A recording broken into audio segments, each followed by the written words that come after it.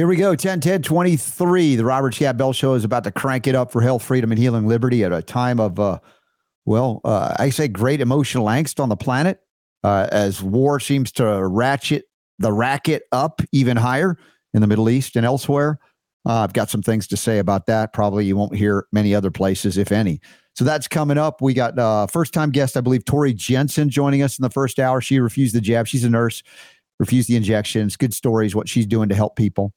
And we have scheduled Dr. Ben Tapper in hour 2, a great hero of health freedom. Great doc. We appreciate, love him very much, and love all y'all too. Thank you for being here. Please do share the show at robertscottbell.com/listen. There's a live chat room there or on various social media where we're not banned, and you can chime in, say hi, let us know where you're watching or listening from, and we'll get this healing party started in the midst of a lot of things that are, not making people want to feel like they want to party. You know what I mean? So that's coming up and a whole lot more on the Robert Scott Bell Show right about now. The Robert Scott Bell Show. Scott Bell Show.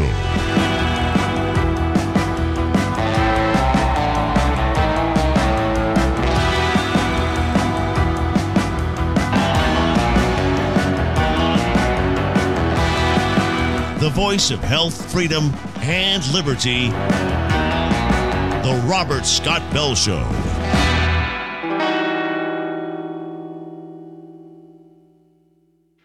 There are moments in this life, and I mean this literally, when the pure, unadulterated evil is unleashed on this world. The people of Israel lived through one such moment this weekend. The bloody hands of the terrorist organization Hamas, a group whose stated purpose for being is to kill Jews.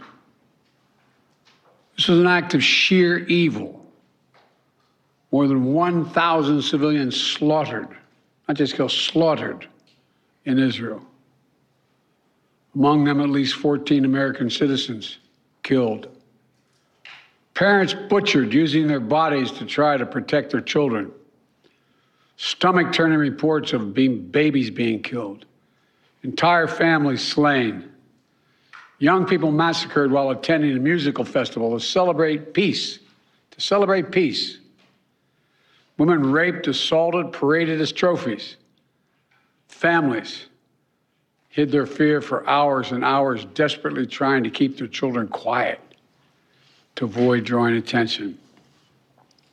And thousands of wounded, alive but carrying with them the bullet holes and the shrapnel wounds and the memory of what they endured. All right. Well, this is a time of great and grotesque reflection on humanity's cruelty to humanity. The things that you would never conceive of doing to another human being, perhaps, are what's happening right now. And let's be honest about the history of humanity, have been happening throughout recorded history, maybe longer than that. But it's a time where maybe many of you are feeling, as I am, disappointed in humans. There are many times where we look around and go, oh, what planet am I on? Why would this happen? And you ask these big, if you will, maybe existential questions or spiritual questions of why, oh Lord, why, God, would this be happening? And I come back to the issue of agency freedom and recognize that this place has been made available for us, souls created by God, all of us, to make choices, some choices that are horrendous and heinous and what many of us perceive as to be, question, how could this be possible? How is this possible that this is happening in 2023? Have we not learned anything? In much of our even recent history, going back through the 20th century, war has the biggest seemingly impact in terms of on history and what it does and how it manifests a present and a future. And if we look back at all wars, there are many who have said, and one particular quote, all wars are bankers' wars, in fact. And if we look at this disaster in Israel and the surrounding area, it was linked and precipitated by what?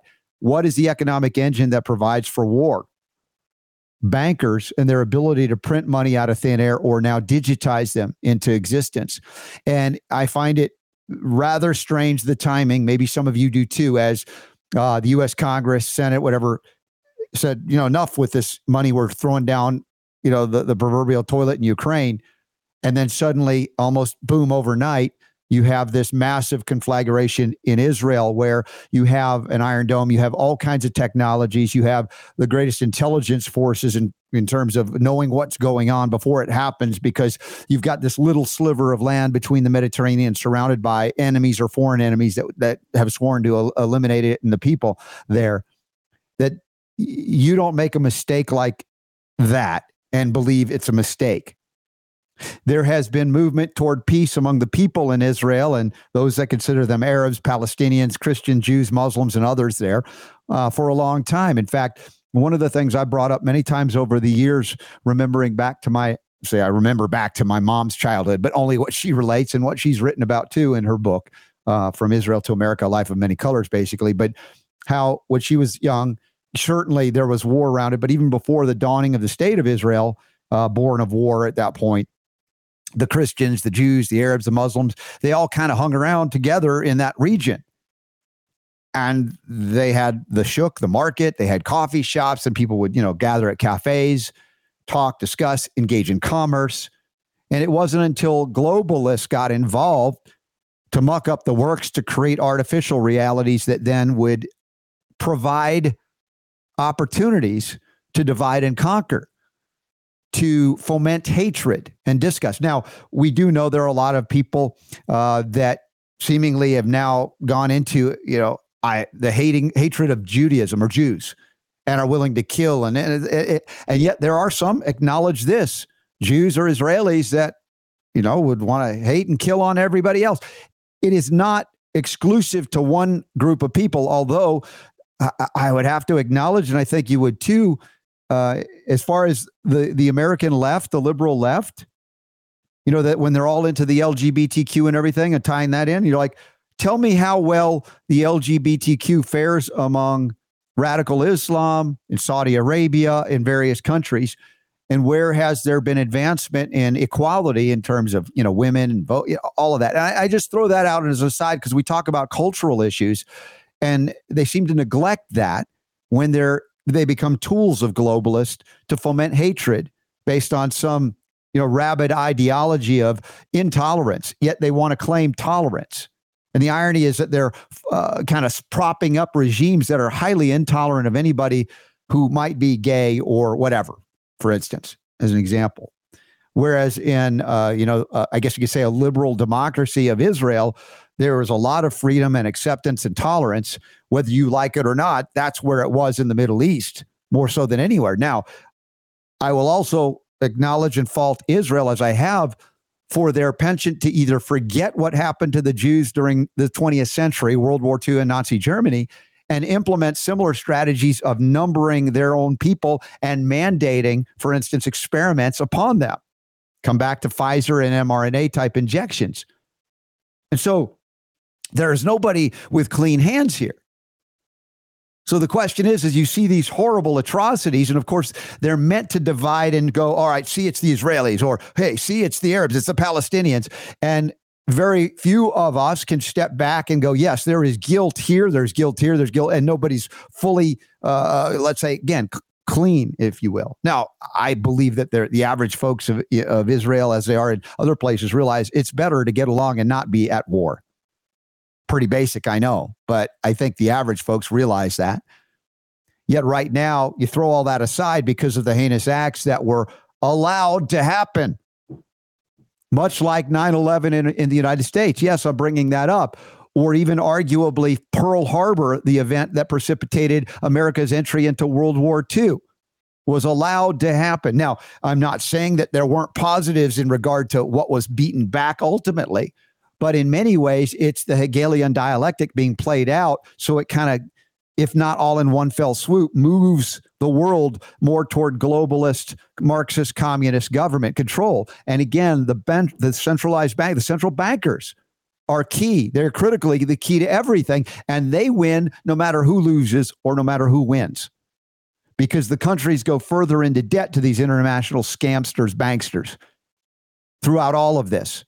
And we've seen the destruction of the U.S. Dollar and various other currencies around the world associated with, again, printing with nothing that backs it. It's tied to nothing. That means unlimited debt, unlimited slavery.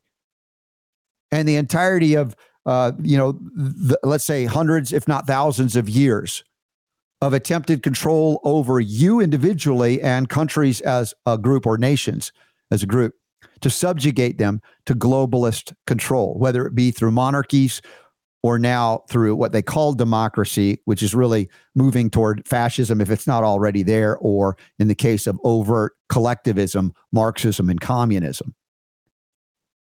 Now, I know that some of this is far afield from the tragedy and the destruction and the wanton death of women and children and even babies as they're describing it. Again, heinous, horrible acts I don't even like to discuss or think about or imagine. But they want us to be captured by the imagination of the most brutal, horrible, and ugly things that humans can do to other humans. And I would ask you to pause prayerfully, contemplatively, sing sacred names of God, chant, read the Bible, whatever it is, and come back to the spiritual recognition that you and I and all of us, even those that are doing these heinous acts, are creatures or creations of God. And I'm not absolving anybody of responsibility if we talk about the manipulation of these people into hatred. Look, we've all been there. In fact, right now, we might be feeling that anger and hatred because of what you're witnessing, and you might take one side or the other. It's a lot to ask, I know, to step back, because it doesn't mean you don't care. It means you care so much to say, how do we solve, if you will? Solving might not be the right word, but how do you create a scenario that has been artificially induced through tapping into our fears, our hatreds, our emotions, etc., to look at one another as enemies, as purveyors of death and destruction. And there are a lot of people that are engaged in just tremendously awful acts right now. And this is, again, the history of humanity on planet Earth. What if you could imagine not responding? And I don't mean allowing these heinous acts to occur, because there has to be a response. You have to engage in and do whatever you can to take on those who would visit such atrocities. But if we look at those who have created the environment, if we look at those who have even created the organizations that are engaged in these atrocities, we would come back and have to self-reflect here in America and look at our own CIA for the creation of some of these things as well. And this is not to absolve KGB level things in Russia. This is an ongoing thing, and all nations of the world and the people of them have been either overtly part of it or just victimized by the fact that they're just unconscious and don't know what's going on, and they just continue to feed a machine because they want to be good, whatever, little citizens, taxpayers, etc. You know, the protests against Vietnam, interestingly enough, we look at that and we look back and realize that was a declaration of not of war, but initiation of a police action under United Nations resolution. And the U.S. hasn't declared war since World War II, officially through the House of Representatives. And here you have all of these authorizations to use force and money being sent to Ukraine. The people finally said, enough, even the Democrats to some degree. And then suddenly, boom, look what happens in Israel and what's happening right now. Again, I am not saying any of this to minimize the tragedy, the horrific atrocities that are occurring and the need to respond to them. But at the same time, you know, this is for some an excuse to do wholesale, genocide. And you would feel righteous to do so based on this. But is it the average, individual in Gaza or elsewhere that's responsible for this?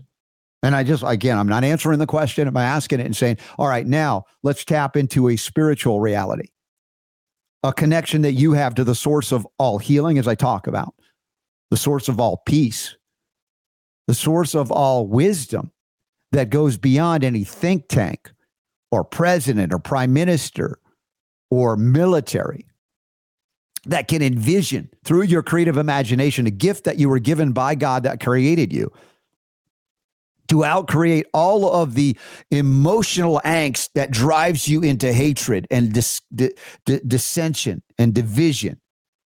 Again, not naively.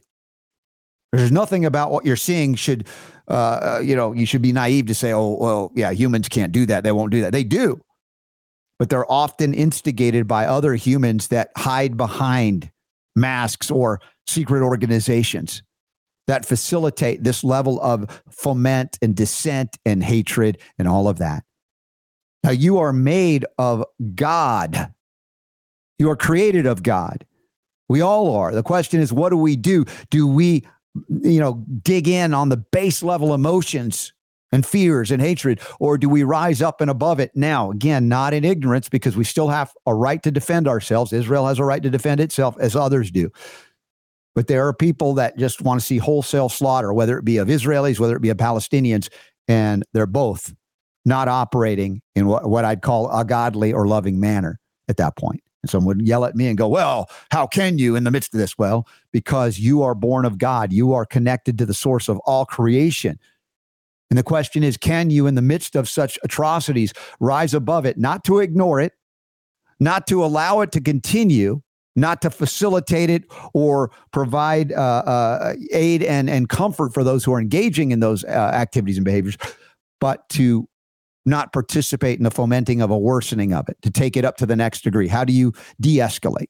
How do you bring some love into this? And I recognize I'm born of the 60s, although I was very young at the time, so I wasn't the hippie love child, flower child, even though I'm wearing a kind of a hippie flower child shirt today, which I do enjoy, recognizing the message I try to bring each and every day, seemingly more imperatively today with what we're witnessing on this planet. Again, I come back and I look at other humans and I say, gosh, I'm greatly disappointed. And I don't do that from a judgmental perspective because, look, I feel all of those same emotions. The question is, what do we do? The same response or the same reaction that's always been, or do we try something different? We try to go deeper. And even as those who would protest war in the past have now become the aggressors in war-making machinery. That's right. Many of the people who protested Vietnam are now all in on forcing people to mask and inject themselves or have themselves injected, and on it goes. Again, it seems like the human condition is going to completely be manipulated and deceived, and to act on base level emotions instead of stepping back and saying, hey, what is the spiritual consequence of my actions and my behavior? How can we go deeper to inspire and uplift? How can we use creative imagination to see a world beyond where they're trying to draw us in by the gravity, the intensity, and the evil of everything that drips in, and you're like, oh, now I'm in. Please listen carefully as I say. I know this is subject to misinterpretation, that Robert Scott Bell is saying just go home and contemplate your navel and ignore the atrocity. That is not what I'm saying. I'm asking you to rise up above or get deeper into your connection and relationship with that which created us all, to find out what is the guidance from within. What is direct guidance from God, the inspiration, the intuition, the message, the prophecy, etc. How does that play out in the midst of something that would distract us from our higher relationships or deeper relationships with the divine, to drive us into an emotional, animalistic state of retribution and revenge? And granted, righteous indignation, righteous, outrage to these acts. I don't dispute that that's a real response, maybe even appropriate emotion to this. The question is, what do we do with it? And with that, I'm going to bring Super Don into the mix to talk about something that he's been monitoring over the weekend. And, as hard, as difficult as it is to watch and witness Super D, where I want to take it is to somehow break the cycle. And I'm not delusional about that I could do it just because of what I'm saying, but maybe, just maybe. Dude, there's like so much to unpack on what you just said. I'm not even going to try. Okay. But I'll just give you my perspective on it. Yes.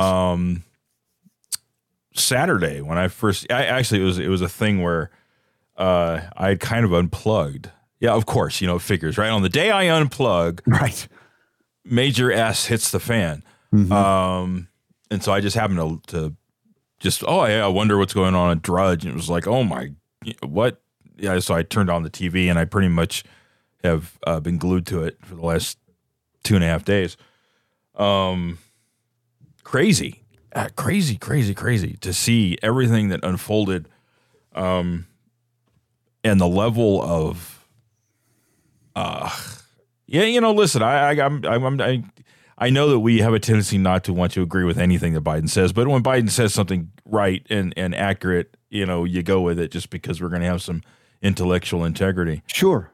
Yeah. He described it very well. So you know, Super Don, my response to this was not an attack on Biden at that moment, No, I understand. We could argue that some of the things that he has done are not. Well, listen, done let me finish. Let me finish what it is I have to say, and then because there's blame to go around on this situation. Yeah. I think it's interesting. I like your perspective. It's one that is old as time, that we have talked about before, as far as the tail wagging the dog, right?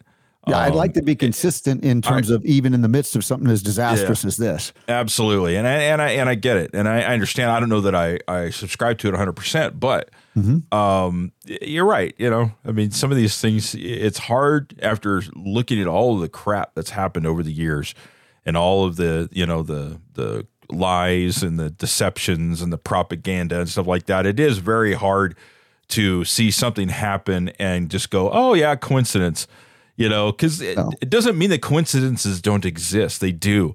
But all of the collusion and the stuff that's happened in the past really has given coincidences a bad rap, right? It makes it hard to accept a coincidence when it truly is a coincidence. We just don't know at this point, but it's very suspect. Obviously, the news is focused on the how do you describe the images that if you've really been watching. Some people would not want to watch, and I don't blame you. I'm one of those guys that I'm kind of hardwired with all the years of working in news. Yeah. That it's like I got to know everything that's going on, and so I kind of immerse myself in situations like this, and it gives you the willies and the nightmares and stuff like that, because the images of this stuff that's going on is horrific. Now, let's get beyond that, as far as the conversation goes anyway. And, here are some takeaways for me. Number one, and I think Emord is going to have something to say about this on Thursday when we have him on. Certainly, yeah. But specifically, I'm looking at what's going on here at home. Yeah. And, because there's so much that can be said about what's happening over there and why it's happening. And I have family there. We have family. Kevin's there with his family. Kevin, I was just chatting with him a few minutes ago, actually. Yeah, and he's in the chat room, Kevin. We love you and prayers for you and everybody. And yet, if you're there, you recognize the profound, let's say, defensive posture Israel has had to be in since it was, founded, if you will. Yep. Surrounded by enemies as well, that to accept this on face value that we didn't know this was coming on some level. Like I said, that's why I tied into things like 9/11. Listen, if you look at what they did, it's very interesting how this attack, at least based on what it is that I've seen and what I've read. Yeah. Because the explanation on this, and it's believable. I mean, I wouldn't completely dismiss it. That you have to understand these terrorist organizations. It's very easy to think that they're a bunch of knuckle dragging mouth breathers carrying clubs or something, right? And they're cunning and they're smart. They are, and a lot of what they did in preparation leading up to at least what it is that they're saying was done purposely in a way for all of Israel's high tech intelligence apparatus, because apparently they've got a great reputation for this.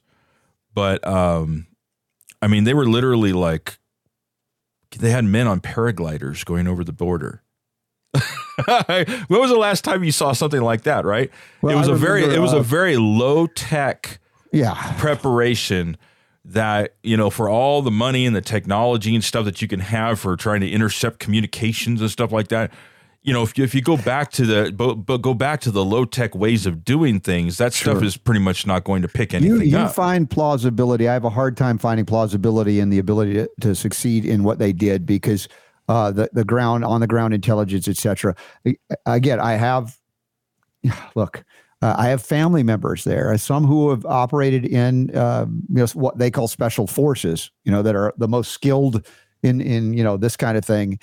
That's why I have, let's say, skepticism about, they really succeeded all the way through, and we didn't, set aside the possibility of doing this to bring the people of Israel together. There's been a lot of dissent on the war and other peace-making efforts. And again, I tie it into previous issues. All wars are bankers' wars.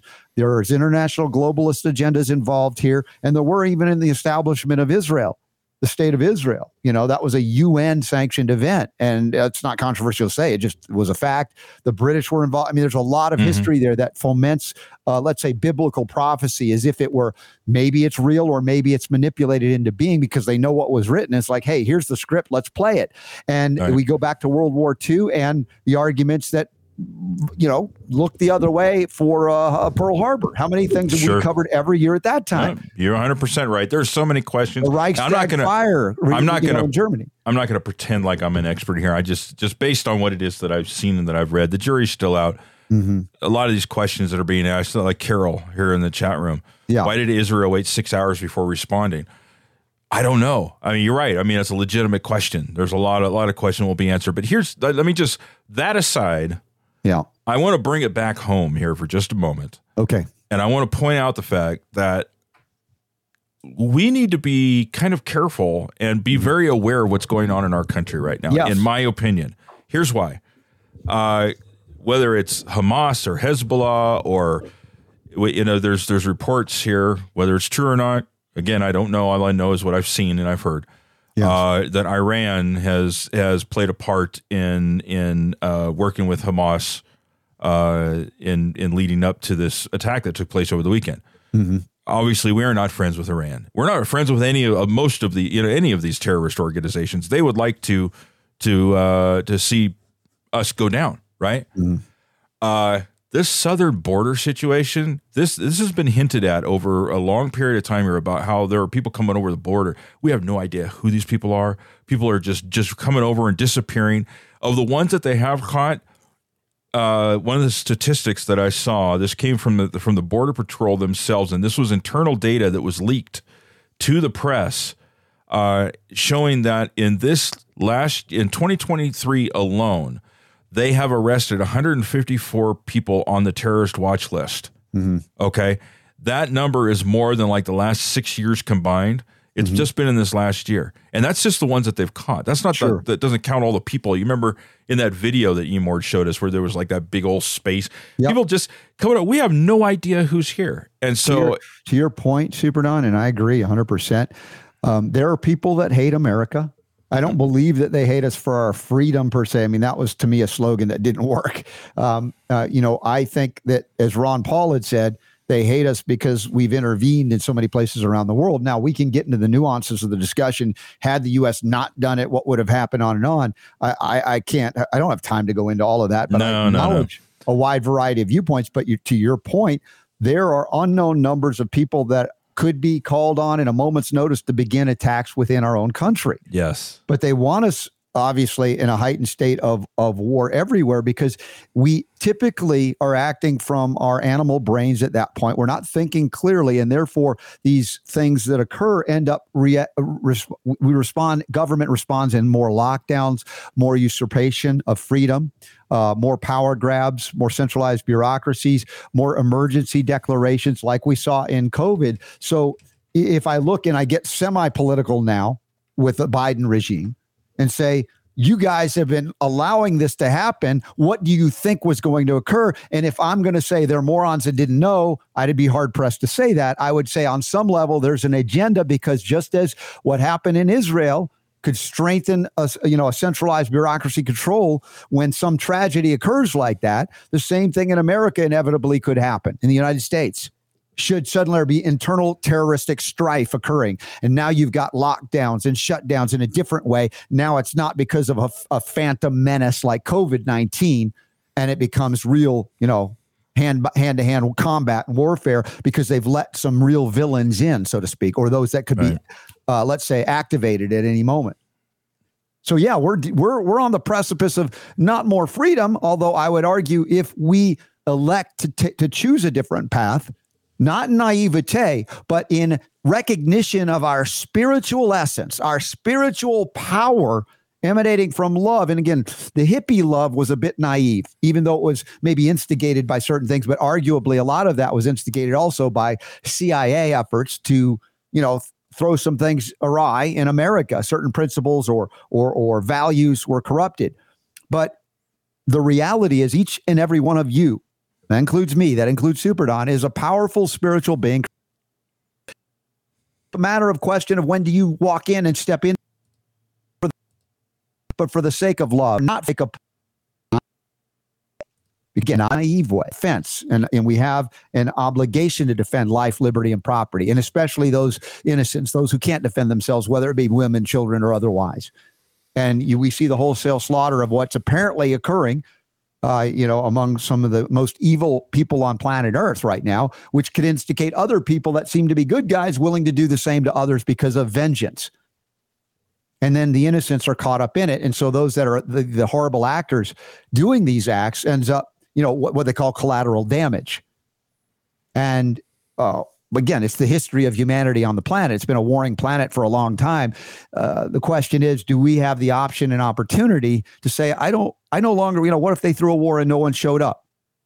Granted, you can't not show up to something that's occurring in Israel when your country has been invaded and your innocents are being destroyed, killed horrifically. But to your point, Super D, that is happening in the United States of America from within. It's something I hope they're paying attention to. Yeah. Because, this would be a great time, right? My concern is the Biden administration is wanting it. And I know that's horrible to say for some people to hear it. But we have got to acknowledge that there are entities within our own government, various globalists, whether they be Democrat, Republican, or other, that want to see a weakening of America and us to fall under a global government. Well, and what a great time, right? We got attention going over here to Ukraine, right? Mm-hmm. Now we got attention going over here over to Israel. Yeah. While we're distracted and we're depleting, which I believe we are.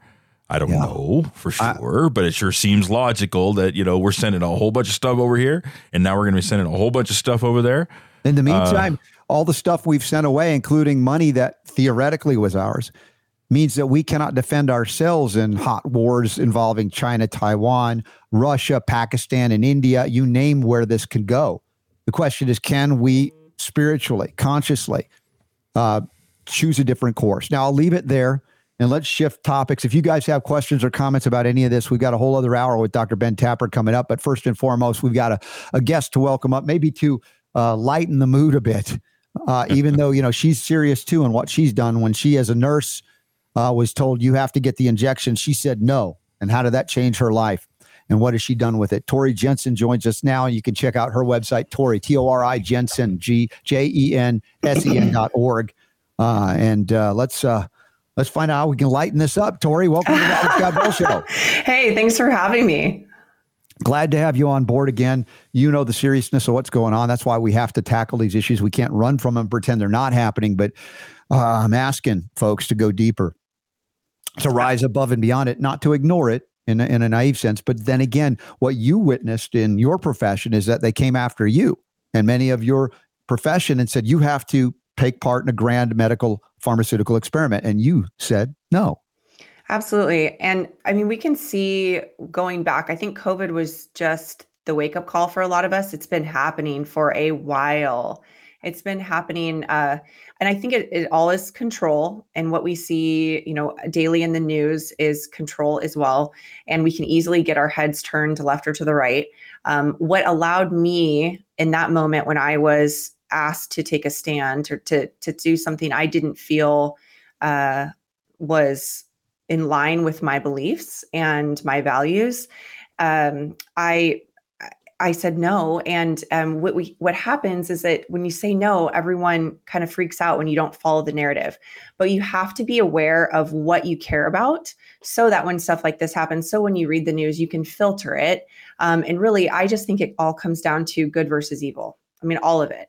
It's and that's a little oversimplified and a little bit hard for some people to grasp with, particularly if they don't consider themselves spiritual or have a religious background. But because I have a biblical worldview, that's simply put how I'm able to filter this information and to make a move forward and to not let it shake me to the core. Well, I said this is a spiritual crisis. So this has always been, in my mind, everything else is kind of a distraction, even though it's real. I'm not saying it's not real, But if you look at, let's say a biblical or Judeo-Christian kind of worldview, there's a lot in terms of Old Testament wrath of God stuff, a vengeful God, that concept. And then Jesus comes along and says, hey, there might be a more loving path forward, but, it doesn't mean you get rid of your swords when need be. At the same time, let's say the manipulation of those who are maybe good or godly people, when they see atrocities like this through the spirit of vengeance, can become bringers of some of that too. And here, I'm appealing to, I don't know exactly how to describe it. Maybe you've got some insight into this as well, because those that came after you and said, you have to get the injection, I don't mean that all of them were engaged in overt evil. I don't know that you're saying that either, but they really believed in what they were doing. I think that step over into evil is when you take away choice, which second to life itself, to me, is one of the greatest gifts God gave us, agency. And that's where I draw the line. I say, look, you can believe what you want to believe, but if you start forcing me or eliminating my ability to choose, that's really, I think that's where, if God were to get pissed off, I don't know, that might be it. That might be it. Yeah.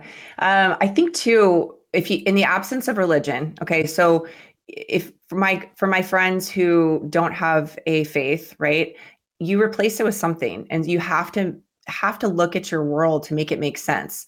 And so if you don't have a faith in something like the Bible that is never changing, that is a solid foundation, then science can become your religion. And so we saw the cult following there. Politics can become your religion, because we have to be able to make sense of the world.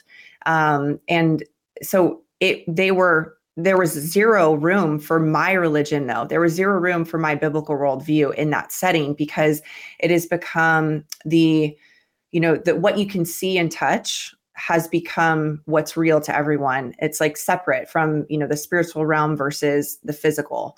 And it now trumps what your values and beliefs are. Yeah. Man, I'm just feeling it. Do you feel it? I mean, if you're at all sensitive to the energies on the planet, much less in your own environment, there are people searching. And I know, Tori, what you're trying to do is help guide people to a higher perspective, a better perspective, a deeper perspective, as am I. And not everybody agrees on what that is or how to get there, but I would ask people to come together in a spirit of what would be the right word? I like to say love, but I mean it in a divine way, as God loves all of his creation. And yet we are free to really screw up. And that was part of the plan, obviously, because we were given agency. And the question is, how do we respond or react to these things? And in the case of taking away from the giant warfare stuff and talk about the war on individuals like yourself in the nursing profession, say, hey, you have to get this experimental injection or else, how do we respond forcefully and lovingly at the same time? Absolutely. I think that if you recognize what you're afraid of, that's a good place to start, right? Like if you are, whatever you care about, they will attack. And if you're so afraid of losing your stuff, if you're so afraid of losing something, that kind of to me is like triggering. Okay, so that's what I care about, obviously. So I go back to your values, and I don't think that we value taking care of our health as much as we should, because it fortifies the rest of your life. Mm-hmm. So when I left the hospital setting, I was a registered dietitian working in the hospital, and then went on to become a registered nurse. Was a COVID nurse. Like my floor became the absolute COVID nurse. And when I was forced to leave, I said to myself, all right, how can I use my skills to provide for my family? What are my options here? And I realized like no one knows how to take care of their body. It's crazy.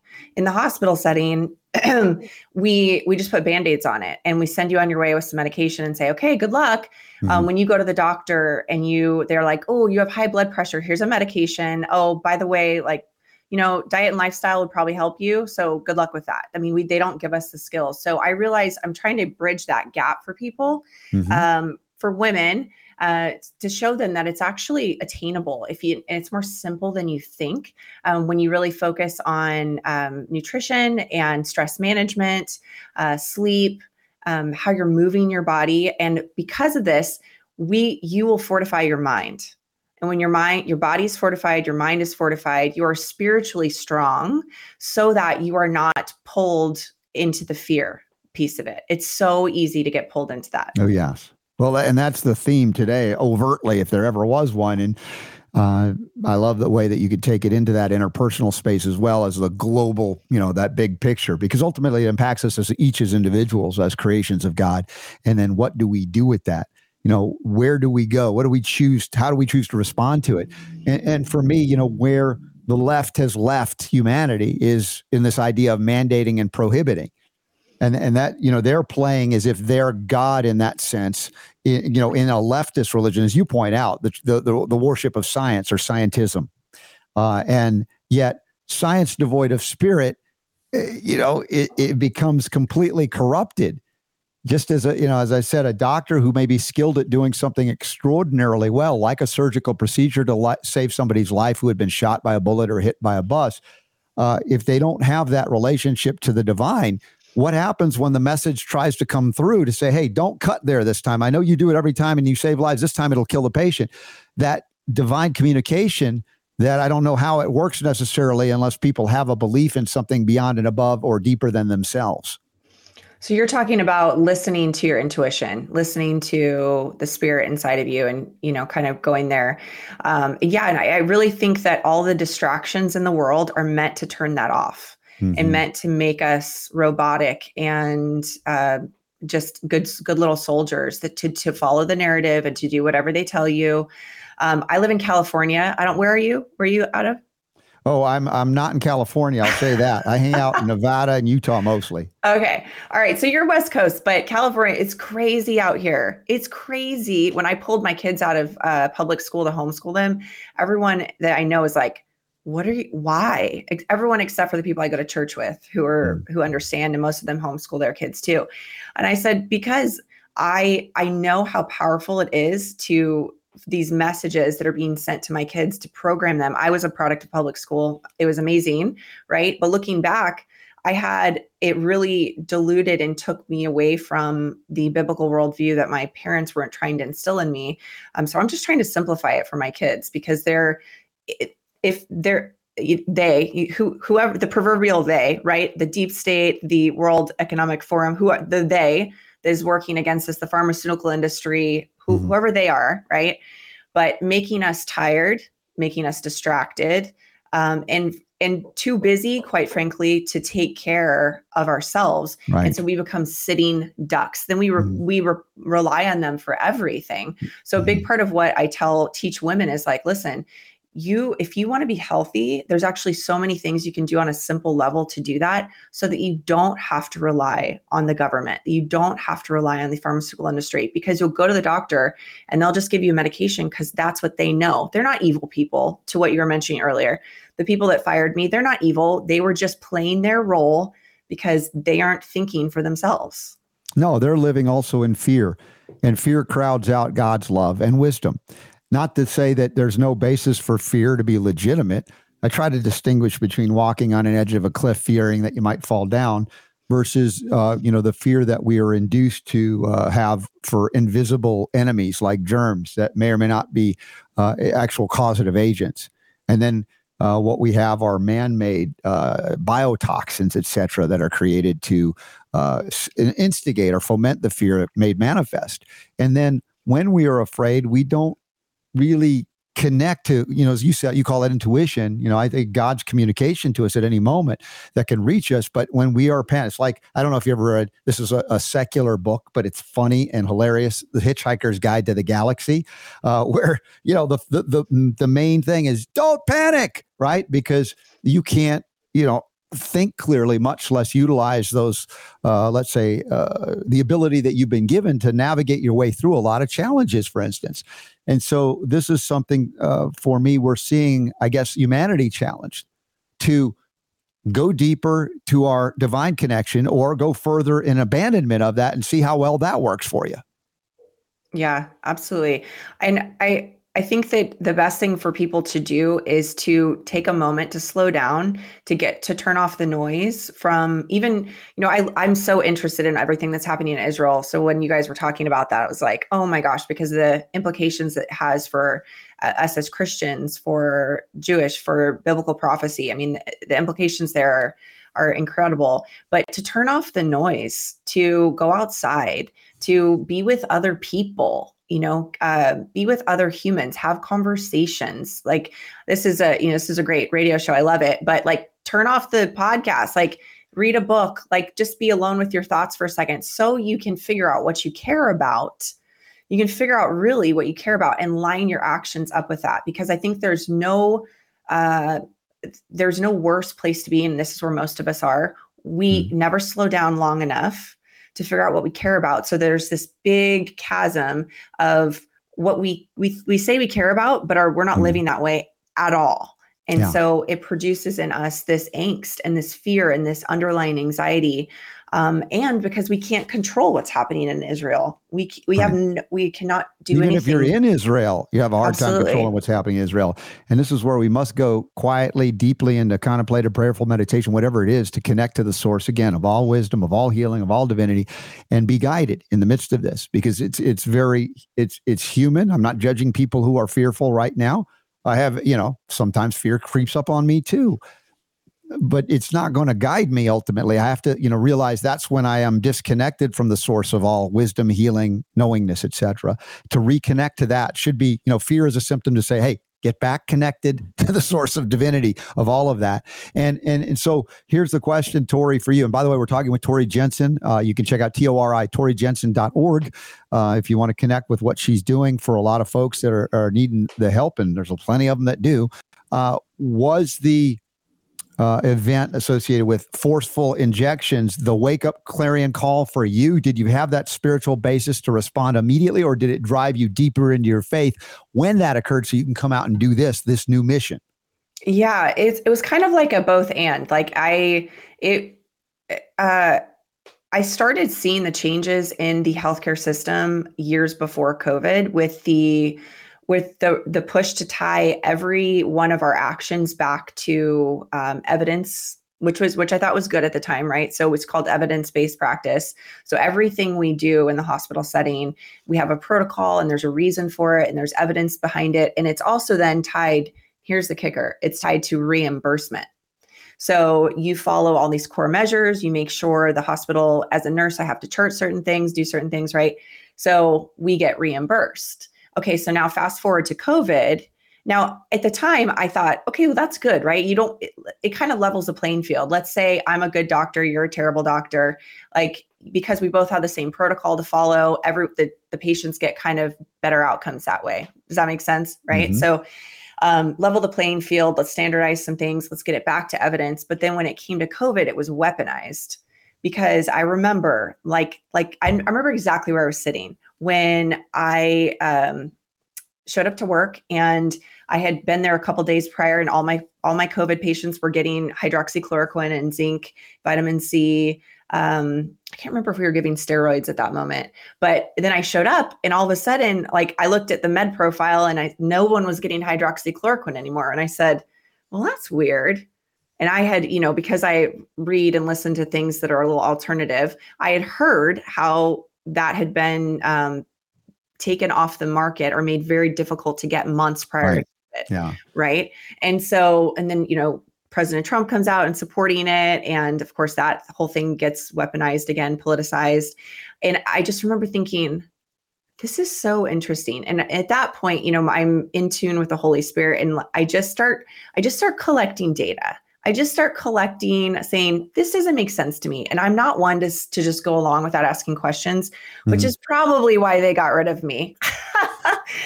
Because I was like, wait a second. You're not a good little robot. You can't follow orders well anymore. And therefore, we need to drum you out. Yeah. That's a big problem with what I call allopathic medicine since the Flexner Report of 1910. It basically said, if you don't follow along with poisoning people back to health for profit, you don't have much of a future in this business. And that's where we got this schism, because it's the abandonment of God. It's body, mind, and spirit. And they lost both mind and spirit. Maybe a little bit of mind they still have, but that's where they went wrong, in my opinion. Yeah. And you can't monetize it, right? You can't monetize spiritual health. Mm-hmm. Exactly. You can't monetize eating vegetables. Yeah. You just can't monetize that. Yep. And I was talking with Dr. Merrill Nass was it on Sundays, Sunday Conversations, and there was a little bit that went out about reductionism. The Western mind wants to reduce. And she points out, if they can reduce it to that single molecule, they get to patent it or, somehow manipulate nature, the natural world, and then they profit from it. And of course, you can't do that with love, healing love, the energy of God, and or homeopathics, herbs of creation, etc. The real vitamins, minerals, the essential elements that keep this body functioning. So what you're doing is extraordinarily important, and I'm glad to connect with you. Is there a call to action you have for people hearing you for the first time on the Robert Scott Bell Show? Absolutely. The message I have for women, I mostly work with women on weight loss and hormone balance, is that you actually can do less and get better results. And the health and wellness industry wants to complicate this for you. They want to make money off of you. They want to make you dependent on their product or their pharmaceutical. And really, that's not the answer. The answer is to do less, stress less, sleep more, work out more effectively, eat more simple foods. And that's really it. But here's the kicker. You have to do it consistently. And that is what I help people do, because it just seems too overwhelming at this point, because we've lost the basic understanding of how our body works. So yes, check me out. You can follow me along on Instagram, the Tori Jensen. I'm always sharing free recipes and easy tips on how you can actually make this a reality for your life. You're doing important work, Tori, and I'm glad to connect with you. Real last quick question. Do you have an event out in the world? Like, we're going to the Health Freedom Expo this weekend outside Chicago, Tinley Park Convention Center. I invite all of y'all to be there. I know it's last minute, but I've been telling you for weeks, if not months. Do you have an event coming up of any kind that you're participating in? No, I'm going to go to AmeriFest, Charlie Kirk's event in December, but that's the only one so far. So, have fun this weekend. Events are always great. Yeah, it's wonderful to get together with people that do not live in fear. And even if they have a little bit of it, they're strengthened out of that fear by others that are not living in fear. And that's why we must do the opposite when they tell us to hide and divide. That is not God's message, y'all. Tori Jensen, God bless you. Thank you for all you're doing. Thank you for being on a very intense day on the Robert Scott Bell Show. Appreciate you. Thank you. All right, Tori Jensen, check her out. Website's linked up in the show notes today at robertscottbell.com. The day is 10/10/23. For those of you keeping track, those of you listening or watching live, please share the show, or even later in the podcast later. All the links are up at robertscottbell.com. You can say thanks to our very special friends that support this message of health, freedom, and healing liberty, including our friends at Cardio Miracle. If for any reason you can't find them on the web, come on over to robertscottbell.com, and there's a banner. Click on it. You'll get the best deal possible on the stuff that's keeping me kicking butt in the gym at 57, running circles around people 20, 30 years younger than myself. And that's one thing of many things. There are a lot more I want to talk to you about. And a quick shout out to my friend Bobri Oren, FoliumPX.com, the Folium products, including the original Folium PX, which now my wife has taken. She's now moved on to the Folium Immuno and then the Folium Relax. This is the stuff that got my mom at 89 back on the dance floor. And so many of you are reporting breakthroughs when you're getting on this. Use the code RSB10 or reach out at FoliumPX.com, or come see Bobri and me and many others at the Health Freedom Expo, Trinity, HealthFreedomExpo.com this very weekend. And that's coming up. Now, I think we got questions of the day. And then we've got Ben Tapper coming up in hour 2. We've got more discussion of the Bill Gates of hell trying to conquer Africa with mRNA technology. Super Don, can we do a question of the day? All right. This is the first one. Let's see. Dear RSB/SD. I like the shortcut from Cheryl there. Last week, the electric company installed a smart meter, which happens to be outside our bedrooms. Since then, my sleep is very disrupted, waking up throughout the night, and my ears have been noticeably ringing. Could this be connected, and what can be done? I will start by trying to replace that meter. Cheryl, yeah, absolutely. What you can do and should do is go back to the company and say, remove this immediately. You do not consent to it. And what they'll try to do is say, well, we're going to charge you extra money for not having it. Well, if you have to be on the grid, it's worth whatever, just about extra money they're going to charge you to not have that. Short of that, technologically speaking, building some kind of Faraday cage around it, particularly as it focuses on the inside of your house, wherever it is on the inside wall, creating a scenario where you're capturing a lot of that, wireless radiation type energy that's eking through your walls into you and disrupting your sleep cycle. everything you do to protect yourself, your cells, the selenium we talk about, the water, molecular hydrogen, the eco water that we get, from Eco Technologies, all of these things, the folium, all of homeopathy. We've got the 5G homeopathic remedy available through my friend Neil Schultz. If you want, just send a message in. I'll get you connected to that. Those things are critically important in terms of the energy of our bodies and all that entails. But protecting yourself by creating a protection barrier in that sense would be something to look into. I wish I had more than that right now, but I'm kind of out of time. We'll have to do a follow-up. What's that second question of the day there, Super D? I think it's this is from Les. Why do you think that veterinarians are not reporting household pets reacting to environmental toxins, especially the venom peptides that their owners are susceptible to? Les, it's an interesting question, but I'm not sure I'm clear on what you're asking. Why do you think veterinarians are not reporting household pets reacting to environmental toxins? Well, for one, most of these veterinarians are trained allopathically, and they're not trained in terrain theory or the law of the terrain. And they, for the most part, outside of those that are more holistically oriented, and there are some, we feature them on this show, they are poisoning pets with vaccines, with antibiotics, with prednisone, the classic drugs that they give these pets. So why would they report on environmental toxicity since they have no tools in allopathic veterinarianism to counteract it? All they got are poisons. Now, again, there are many vets out there, doctors of veterinary medicine, that have outgrown their training, as are some medical doctors outgrowing their training, and saying, how do we support detoxification pathways? How do we stop injecting these animals or just stop poisoning these animals? Now, when you get into the snake venom peptide issue, that's the pharmaceutical reality that they have investigated and synthesized these peptides and used them in various drugs. So if they're using them in the drugs for pets too, animals too, they're probably not even well enough researched into the drugs themselves to know the origin of the drugs and what's in them to see that they're manifesting the disease, the sickness, the degeneration, etc., cancer, and all of that. So, Les, if you'll respond back with a clarification on your question in case I completely missed the mark on it, let me know. And we'll come back in hour two with more discussion points with Dr. Ben Tapper, a real amazing doc and a human being that's just extraordinary. And many of you know Dr. Ben Tapper and you love him dearly, as I do, and appreciate him. That's coming up. First, we got to talk about, again, Bill Gates of Hell wanting to conquer Africa with synthetic mRNA technology. Why is it that they didn't have as much death during COVID? Could it be that they weren't injecting their people? Isn't that interesting? That's on tap, as well as your questions, comments. If you're in the chat room, say hi. Let us know where you are. Our buddy Kevin and many friends and family that are in Israel, God bless you. We're praying for you as well. And if you go back and listen to the opening monologue, this isn't about taking sides as much as it is reconnecting to the source of all wisdom, healing, power, which is love, the love of God. That divinity is where I'm encouraging you to strengthen that relationship every day, more so than ever right now, as you see the angst and fear-induced machinery working overtime on the world, this planet we're on right now. So God bless you all. We'll be back in a moment. And with God, all things are possible, and the power to heal is yours.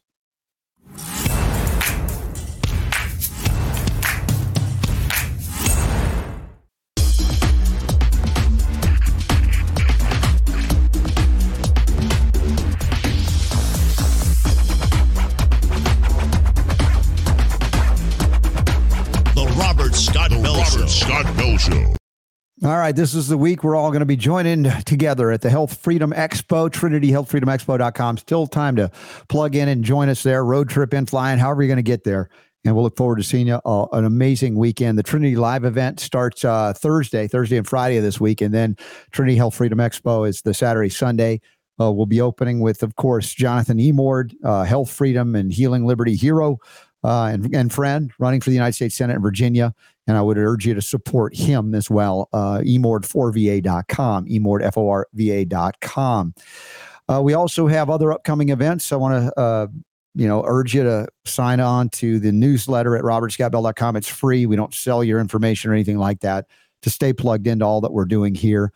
But there are a lot of things that are happening in the coming weeks and months, more than I can even keep up with. We just have more. First up, the Great Northwest Awakening following the Health Freedom Expo on the 21st. That's a Saturday.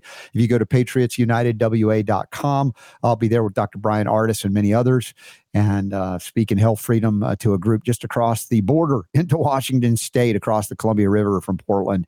That's the 21st of October. We also have the Functional Medicine Summit and Expo, and that's going to be in Phoenix, Scottsdale, Arizona, with many people you know and love from this show and others, Dr. Ardis, Dr. Jack Wolfson, Judy Mikovits, and more. And you can check that out online and link to it. I've been invited to speak at the Great Exodus Conference. What is that? It's a economic and monetary policy discussion. I've not been invited to speak at one of those before. It was because I mentioned goldbacks at the Red Pill Expo and was invited to come out and speak on them. But I said, you know what?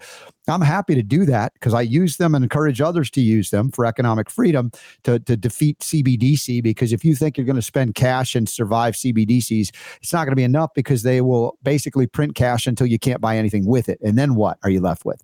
Get used to spending things like gold and silver right now and do it in the way you're used to. These notes that contain the gold backs. So I'll speak on that, but I said I would want to speak on gold, silver, and copper as medicine too. And they said, sure thing. All right. So I'm going to give you both. And that's the Great Exodus Conference, the West and South Lake, Texas, in basically Dallas, November 11th and 12th. There's a link there for that. Then we have the Autism Health Summit, thanks to Tracy Slepcevic. That's Groundhog Day at 2nd and 3rd in February, and that'll be in San Antonio, Texas. So with that, let me open this hour, and we got Dr. Ben Tapper scheduled to join us momentarily, and I can't wait. He's what an amazing dude. What an inspiring soul in this incarnation at this time in our history. He's here for a great reason. He's got a passion and a mission we love and appreciate. But if you look at one of the stories, one of the other guys, the lizard people that are here at the same time, that's why we got to counteract this stuff. Bill Gates from the Gates Foundation is funding $40 million, an effort to help develop what? Synthetic mRNA injections in Africa. Oh, man, is he pissed. And the globalists are pissed because the Africans didn't die as much as Americans did and Israelis did and others around the country, around the world that experimented with synthetic mRNA and allowed it to be injected into themselves or their children. And this is the abandonment of, we'd say common sense, but I think spiritual sense. Why you think a guy like Bill Gates or any atheistic scientist could say, you know what, this DNA stuff, God didn't do it right. We're going to synthesize some variations of this is a messenger RNA to alter DNA protein synthesis, and we're going to call it better. And y'all are going to take it or else. What does that tell you about the nature of these people or the lack thereof? These are the atheistic lizard people. I would call them also what they often call themselves, transhumanists, wanting to live forever in the body. And we can get into some spiritual discussion on that if you'd like, but your spiritual essence is not your physical body. It's something you inhabit while you're here. And their idea of immortality in the body, just, see the funny movie Death Becomes Her with Meryl Streep, Goldie Hawn, and Bruce Willis to see where that ends up.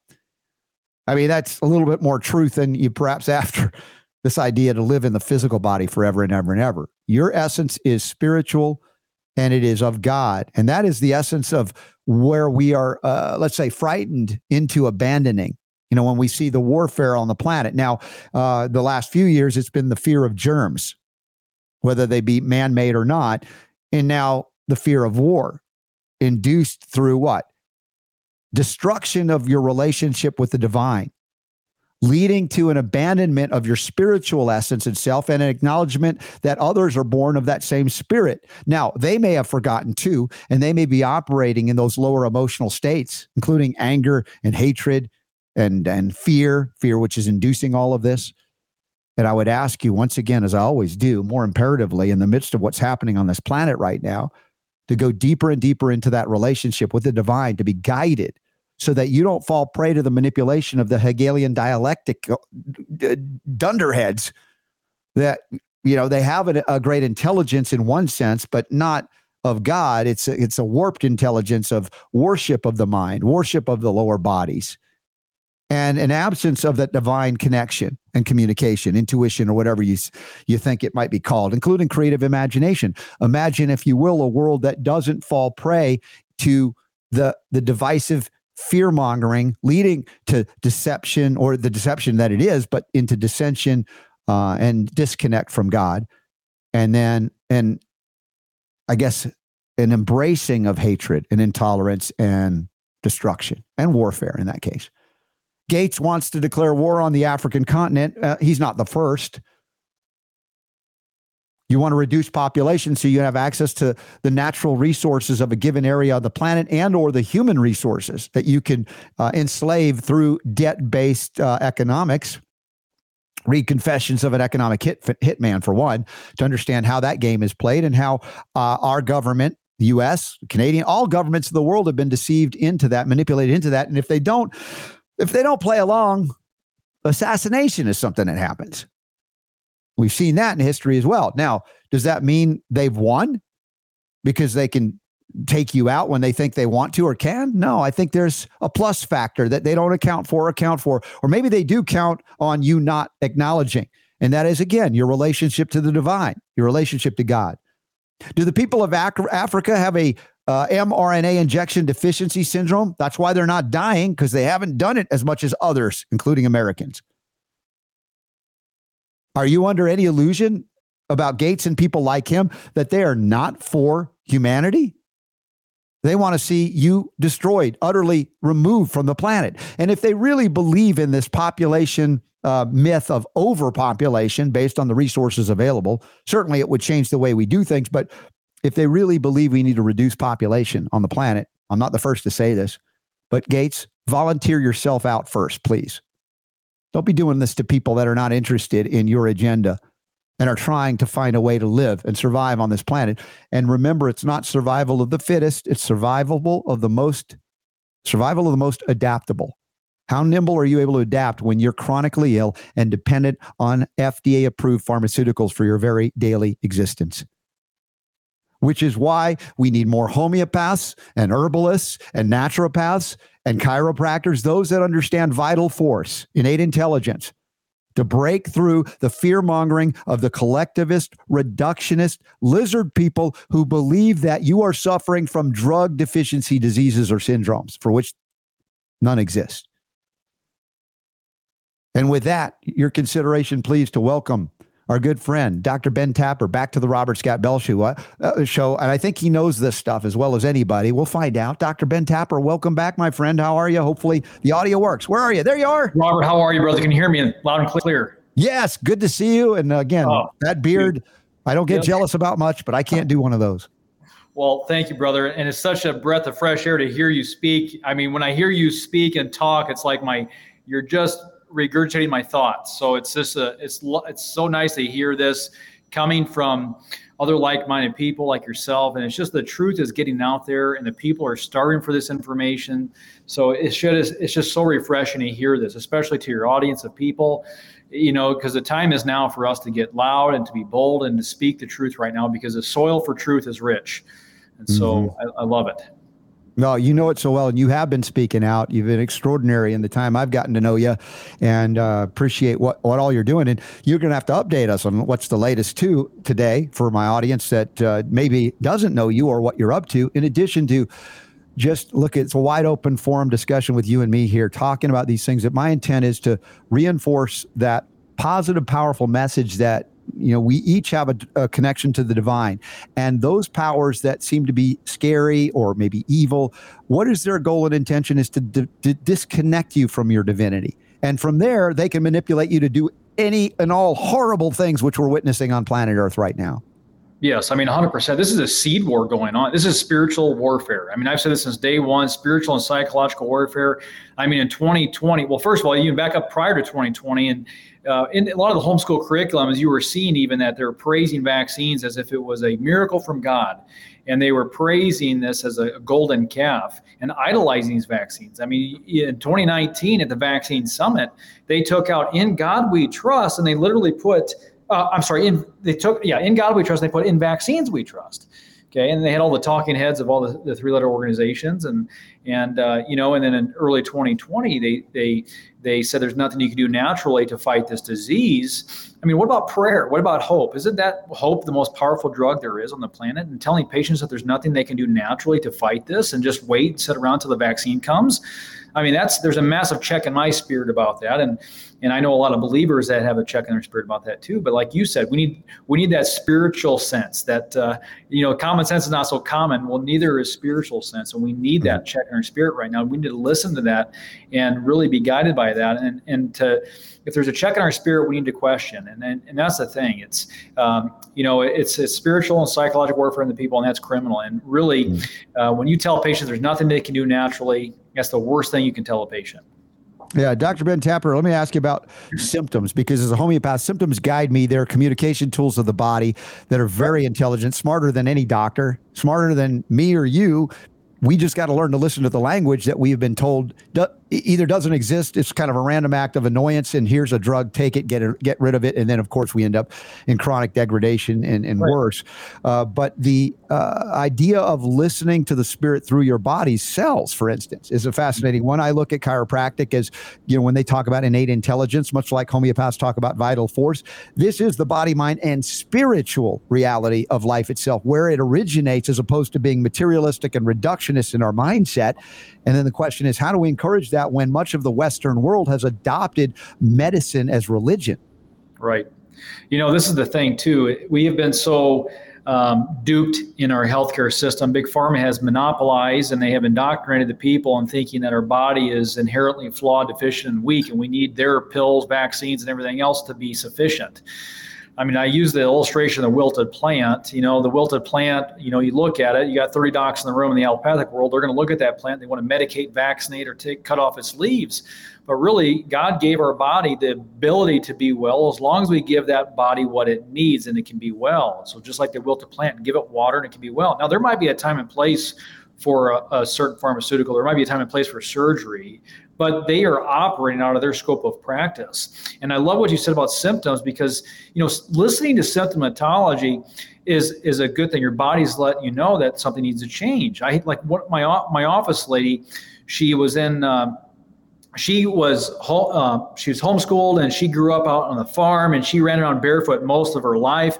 She has some of the healthiest feet I have ever seen. Okay. And she was in these shoes, and she came in to see me, and she's like, Dr. Tapper, I need you to adjust my feet. Like, my feet are killing me. And she thought something was wrong with her feet. And I said, listen, your feet are healthy. It's the shoes. I said, if we treat our teeth like we do our feet, we'd all be indentures. It's like your shoes. The shoes are the problem. It's not your feet. Your feet are letting you know those shoes are bad for your feet. And so we need to listen to those symptoms, letting you know, the body's letting you know something's wrong. It's like, if your check engine light's in the car, do you just unplug it? Or do you address the cause and figure out what's going on and address it? And that's what we need to do with healthcare, not just treat symptoms and shut the symptoms up. And that's what medication does. It's treating symptomatology, not fixing the cause. Right. And of course, we've established in the West a medical monopoly on the treatment of disease, which, very much violates the fundamental freedoms that were granted to us by our Creator and that were acknowledged in a Declaration of Independence and Constitution. Benjamin Rush was credited with saying, unless we put medical freedom into the Constitution, a time will come when medicine will organize into an undercover dictatorship, restrict the art of healing to one class of men and deny equal privileges or rights to others. And this is the time is now. What? Yeah. Yes. It's manifest. He was right. Right. And I'm not waiting for an amendment to put medical freedom back in where it should have been. I think it's acknowledged inherent in the rights that come from God, not government. But we have lost our way, and we've elevated a class of men over all others. And those were allopathic medical men or morons who are devoid of the spirit that would guide them beyond their primitive thinking or childlike thinking that they can poison people back to health. I think even children are smart enough to know that you can't do that. Right. Amen. That's the thing, getting back to the roots, and really they're trying to take God out of the equation. I mean, we're not just human beings having this spiritual experience, but we're very much spiritual vessels having this human experience. And there's pillars to health. And in the healthcare world, we're neglecting the number one fundamental pillar that, in my opinion, supersedes all other pillars, which is faith. There's faith, there's fitness, there's function, there's food. And faith is one of the most important pillars of our health. We need to have that relationship with God through Christ. And that's what it's all about. And everything else follows. And giving the body what it needs, and we can be well. But taking God out of the equation is detrimental, in my opinion, towards our health. Mm-hmm. Dr. Ben Tapper is my guest this hour. We have tapperchiro.com as one of the links in the show notes today at robertscottbell.com. You can plug into what he's doing. Also, there's another one called thetimeisnow.movie. Thetimeisnow.movie. We can talk about a little bit about that as well. And anything else that's going on in case you're heading out and about, like we're going to the Health Freedom Expo this weekend in Chicago to be there with a lot of people that believe in the things we believe in here, reuniting. And it's a wonderful reunion. And question is, what's up, Dr. Ben Tapper? What are you up to now? Well, we got a lot going on our plate. We're in the middle of a lawsuit. I'm being represented by the Children's Health Defense and Bobby Kennedy Jr., and we are suing the TNI, which is the Trusted News Initiative. Basically, we're kind of fighting back. It's been a massive legal battle. We're going against some of the most powerful people in the world. The TNI is basically an organization that came together that it basically tried to silence and censor anyone that spoke out against the World Health Organization or the CDC. And it's a really David versus Goliath case right now, because it's really a fundamental case in regards to our First Amendment and freedom of speech, and those people like yourself that are speaking out against the narrative or just have alternative views when it comes to our health. And so we're suing the Washington Post, the BBC, Reuters, and there's a few other people in there, but it's a big case, and that's kind of on our plate right now at the forefront. And we do have an event coming up here in Omaha, Nebraska. We have Dr. Lee Merritt. Lee's wonderful. I just interviewed her when we were together at the Healing for the Ages conference in Dallas, and we got together on a lot of cool stuff. I'm going to appear on her show later in the month, but I'm glad you got her coming to what you're doing. Yeah, Dr. Merritt and I have a ton of respect for her because she's also local here in Omaha, and she's been in the trenches since day one with me, and I have a ton of love and respect for her. So she's coming to our event. We have Robert Hirschman. He's kind of a controversial topic, but aren't we all? But he was the embalmer. He was the funeral director for 20-something years, a trade embalmer, but he's been finding a lot of interesting things, and he's going to come up and kind of share what he's been finding. And I believe what he's saying is true. And so we're going to have him. That's an event here in Omaha, November 18th. Okay. And let's see, the other online, talk to me about the film that we have linked up today in the show notes as well. It says thetimeisnow.movie. So that movie basically we put together about a year and a half ago or 2 years ago now, but it's trying to tell the story of COVID the best we can. I mean, the time is now is really in reference to the Benjamin Rush quote that you mentioned earlier. And I said that quote too in one of my speeches that went viral, but basically that quote is relative to today's time.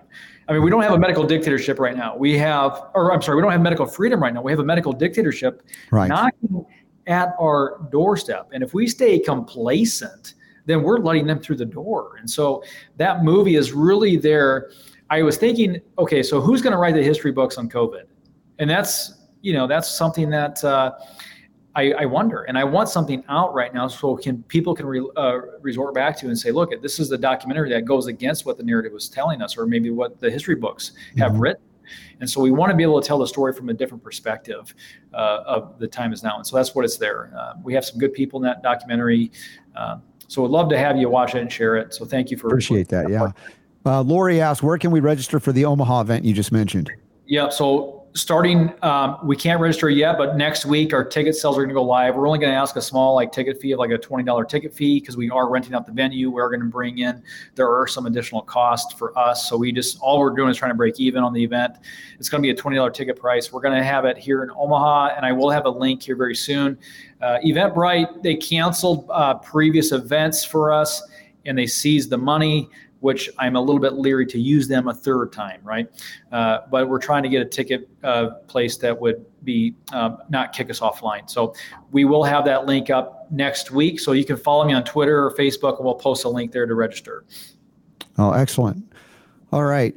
Dr. Tapper, what else can you relate to us about the chiropractic profession? And this is a broader context question because as I am an advocate and appreciator of that, the majority of chiropractic schools now mandate vaccination for entry. And I'm like, that is completely an abandonment of the innate intelligence principle, is it not? What's going on? Right. I mean, this guy right here, D.D. Palmer, wrote he's the founder of chiropractic, and BJ, his son. D.D. wrote a book, and one of the green books talked about how these vaccinations are blood poisoning concoctions, and nobody will vaccinate my children or my family unless they do so over my dead body. We are abandoning a lot of this true health philosophy and, really an epigenetic model. And we need to get back to that. And these vaccinations have no place in that epigenetic wellness paradigm. And, chiropractors, naturopaths, functional medicine people that have that philosophy, this is our time to rise and take the reins of healthcare. And I say this knowing full well that the soil for truth is rich because the people are starving for it. We have a massive opportunity. People are waking up to the pharmaceutical corruption and this whole, this craziness that's in the world right now. And, it doesn't take a majority to prevail to really take the reins of this. I'm encouraged by that quote by Sam Adams. He said that it doesn't take a majority to prevail, but rather an irate, tireless minority keen on sending brush fires of freedom in the minds of the people. Well, that applies to really medical freedom, any kind of oppression, really. And so that's the state we're in. We need to be proactive in this fight and being bold and courageous and speaking the truth, because the time is now for us to do so. All right, let's talk about, dare we say it, the P word, politics for a moment. Yes. And of course, I know that you approach it from a spiritual perspective, as do I. That's our fundamental starting point in viewing the world. But in many ways, there's so much deception, overt deception in politics now between the two dominant parties in America. And the establishment Republicans are as bad as the establishment Democrats. There are people that certainly are independent of thought. Maybe they're still Republicans that are worthwhile, and people that maybe a few of them, even the Democrats. Now we have the emerging of Robert F. Kennedy Jr., Bobby Kennedy, who, as you said, you mentioned earlier with Children's Health Defense, and he has been attacked as a purveyor of disinfo, misinfo, et cetera, like many of our friends, including Ty and Charlene Bollinger and Sayer G. There's so many people that were on that list and many that were not, that were, in fact, like us, deplatformed and banned from a number of different outlets because of our belief or perspective, even though we were right and still are right about those things. So we have the case of a man of seemingly great integrity in Bobby Kennedy. I've witnessed him over the years grow in recognizing the great harm that the vaccinations are doing, which was nothing to his benefit to take that on, right? As far as his career, his family, all of the relationships he had, all of that was challenged and still is to this day. He attempted to run as a Democrat, decided that they had it rigged against him. Ron Paul had that happen to him as a Republican. Now he goes independent. And, there are a lot of questions about his candidacy. You know him as well. And your perspective on that, and also impact on either the Democrat or Republican candidacies of whoever might be emerging. Right. So I campaigned for Ron Paul. So when you mentioned his name, I have there's a soft spot in my heart, but also there's a lot of bitterness because I saw what happened during the RNC 2012, during the Republican National Convention in 2012. And there's a lot of people that don't understand how that whole process works. And I've lost faith in our political system. I hate to say it. I feel like it's rigged. It's not in our favor. They stole the election from Ron Paul back in 2012. Yes. They really did. They changed the rules at the National Convention to really discourage Ron Paul from even having a speaking position. They replaced delegates with Mitt Romney delegate. It was criminal what happened in 2012. I legit cried. I was a delegate for Ron Paul, and I was like, you just wait. He's going to win. He's going to have the delegates to win this. And the establishment panicked. They changed the rules. Yes. And you're seeing this with any candidate, grassroots candidate, or any candidate that has integrity like Bobby Kennedy or any like Ron Paul. The establishment is going to do everything in their power to criminalize, to demonize, and really discourage them from even getting into that position. That's why Bobby Kennedy said, listen, the Democratic Party is not playing fair. I'm not a Democrat. I'm not really a Republican. I'm just a gun-toting Christian, God-fearing patriot that loves this country. And I realize that the two-party system is waiting to divide us. The power is in the people. And I hate this compartmentalization with our people in politics. And it's that you see it in healthcare. We compartmentalize healthcare. We compartmentalize the body for ease of study. And that's the problem. We compartmentalize the people because it's easy to control them. We need to stop compartmentalizing these people and dividing people, because all it is them for the globalists to control us. They fear the unification of the people. And that's where the power lies. And we need to stop fighting each other and find our common ground. And what do we want? We want freedom. We want liberty. right? And that's what we need to stand for. That's our common ground, and get the government out of our lives. And that's my political take. Now, when I look at these debates too, it's like, I learned a lot from campaigning for Ron Paul, because during these 90-minute debates, they'd give Dumb and Dumber the microphone, and then they would have Ron Paul speak for less than 45 seconds or less than a minute at tops in a 90-minute debate. The establishment has given their pick on given the microphone on who they want the people to perceive as the leader in the forefront here. And I remember seeing Mitt Romney, go to the same city Ron Paul would go to, and Mitt Romney might have 800 people there tops. And this is later on in the presidential race, and Ron Paul would fill the stadium of like 10,000 people. But they would say, "Oh, we have a new top tier. It's Michelle Bachmann, Rick Santorum, and Mitt Romney." It's like, and then you have all these people that would parrot the TV. And I'm just like, well, people, wake up. You're being deceived. So campaigning for Ron Paul, I learned a ton, but I've also became discouraged in the political side of things. But even though I'm very political, I'm still outspoken and fighting the fight and fighting for freedoms. I don't put my faith in our political system because I feel like it's a broken system. That being said, I still support Ron Paul, or people that are going to run and who that I agree with. I will absolutely endorse them, and I support them, and I will contribute the best I can. But we are going up against a Goliath, but again, God can do things. He can move mountains, and so but we are going up against evil. Yeah. Well, Ben, plant the seed. If you don't already know, my friend Jonathan E. Moore, running for the United States Senate in Virginia to displace Tim Kaine, the Hillary Clinton VP candidate, lackey. He's got a great opportunity in Virginia where they have a Republican governor now. That was kind of a weird, no one expected. And he's a man of great integrity. I've known him for well over 25 years. So it isn't a Johnny-come-lately politician. This is a guy who has lived and believed it. And he's taken on the FDA and defeated them in court 8 times. No one has come close. So he knows the oligarchy. He knows how to whoop them up. He used to write legislation for Ron Paul, and Ron Paul has endorsed him. And Ron Paul doesn't endorse many people, even before the primary.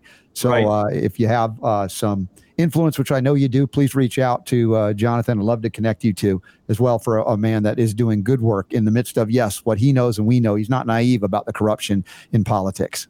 Yeah, love it. That's the thing. It's if he's endorsed by Ron Paul, then he's going to be endorsed by me. I love, the Ron Paul people. We were a tight niche of people, and I'm sure we're on a list somewhere. Oh, yeah. But it's, the Ron Paul people, they know what's up. They, especially if they read any of his books, The End the Fed and all those things. And, I had no idea about the Federal Reserve till I came to Ron Paul. And that's the thing, too. We need politicians speaking out against the Federal Reserve. And if you do, you will probably be censored and silenced, but you're over the target. Mm-hmm. Exactly.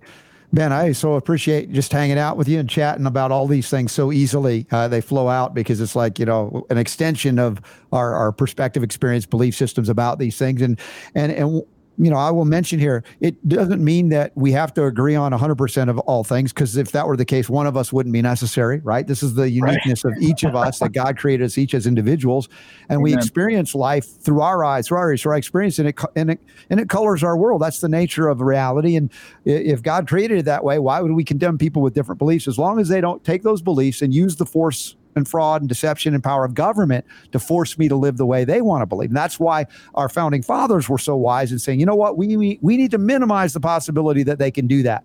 And we don't even want an established religion in America. We want the freedom of religion. Amen, and so for those that are afraid of people of faith, anybody who is of faith that I believe in integrity does not want a theocracy. Because the moment somebody shifts in power, that theocracy shifts to whatever they believe. You don't want that. Our founders, people came to America for a freedom of religion, and not necessarily freedom from it, but again, not mandating it like we have the mandated Church of Pharmaceutical Mysticism. Right. Amen, brother. It's such a powerful tool. It's powerful. I mean, it's a pillar of this country. It's a major principle of this country, and it's an absolutely essential amendment that we need to fight for. So love it, brother. Love it. Your website we have, tappercairo.com. It looks like you're still seeing patients coming in. You're giving on the ground, helping them in that way. A lot of folks that are doing what you're doing have said, I've got no time to do that. So it sounds like you're not abandoning the basics with your patient interaction. Right. It keeps me grounded, to be honest. It's one of those things where, serving people is one of the greatest things, gifts that we can do. There are my Cheerios. There's my family there. But yeah, serving people, putting hands on people keeps me grounded. It's where my passion is, helping people get well. That's what it's all about.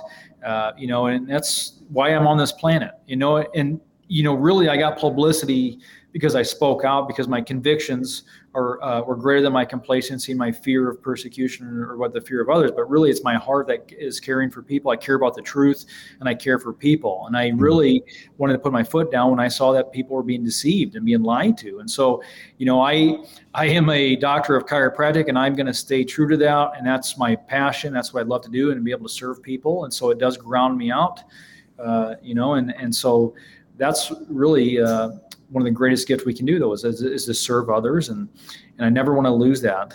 One other question in the political realm, because our buddy Kevin, he's in Israel with his family now.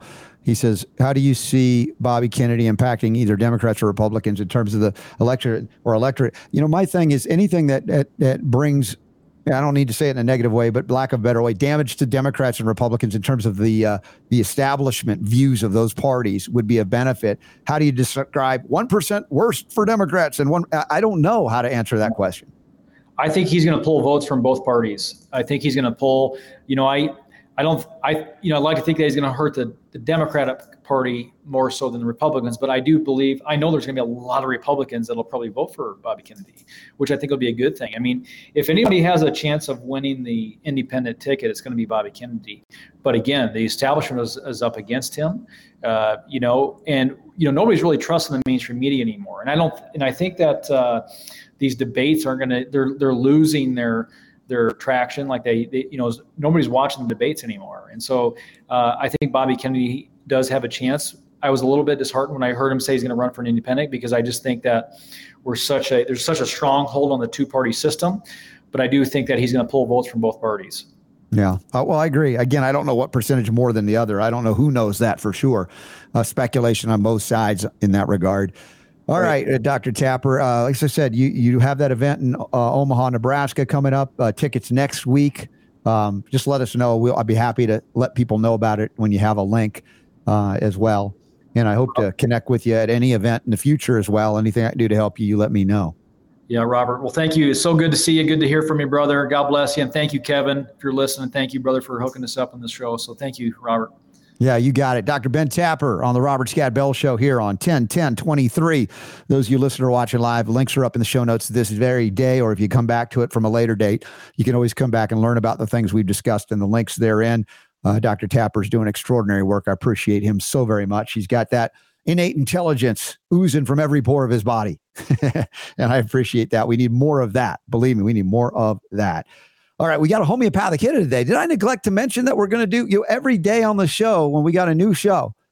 I'm doing a homeopathic hit. And if it's a rerun, now a lot of them, because we've been doing this for a while now, I don't know how long, you get reruns of homeopathic hits, which reinforce what I'm trying to share with you about the medicine of creation, which includes, yes, homeopathy, which takes the essence of things that were created by God and converts them into their metabolic or energetic form for utilization by the body safely. And this is something that's so very important as the pharmaceutical industrial complex and that which it is owned and controlled are trying to eliminate it as a medicine that you countries. Why?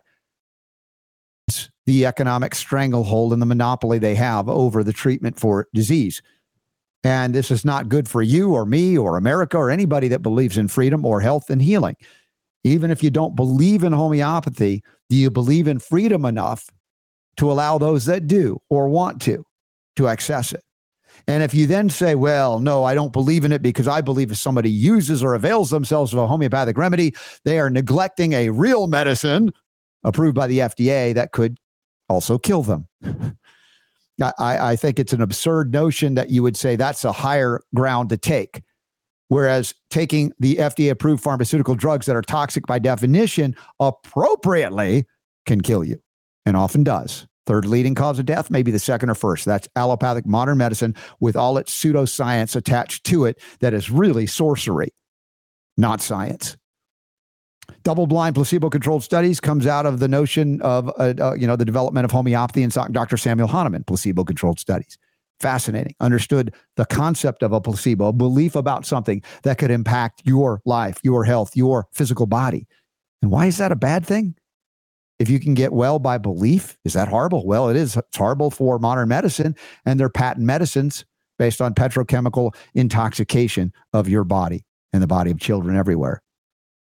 And if we take it out to the warfare mentality of what we're seeing around with bullets flying and missiles flying and bombs exploding, remember that the medical industrial complex may be more devastating than the military one because it even attacks those that are engaged in military action.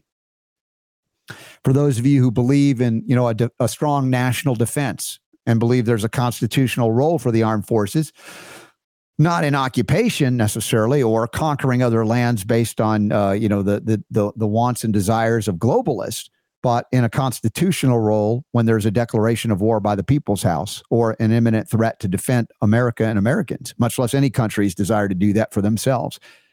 The question is, do you think it's a good strategy to attack your own soldiers before they ever engage in defending you or your nation? And modern medicine is basically, it owns and controls the Department of Defense and the Pentagon as well. So the question is, which is more dangerous? I think it's the medical one, even as we're seeing kinetic wars pop up everywhere, because they're the kind of quiet wars under the guise of helping you and healing you, which is much more deceptive than modern warfare. Even though some have argued, well, we can go to war preemptively to prevent war. I mean, that's a big lie too. Okay, with that, let's do the homeopathic hit of the day, and we'll see what else is going on in the chat room. Questions, comments. Super Don, here it is. The homeopathic hit today, ferrum phosphoricum. Ferrum phosphoricum, and that is Latin for iron phosphate. And let's see about this, because there's a downloadable PDF document that is produced here on the Robert Scott Bell Show, free for your indulgence. And if you feel so inclined to support us through Patreon or other means, just share us, because we're giving you more than your money's worth, which is nothing, because it's free. The show you can listen to for free. The Robert Scott Bell Show homeopathic hits, ferrum phos, the remedy for early stages of inflammation. This brief guide will address this ferrum phos, particularly effective for treating things like these early stages of inflammation, including fevers.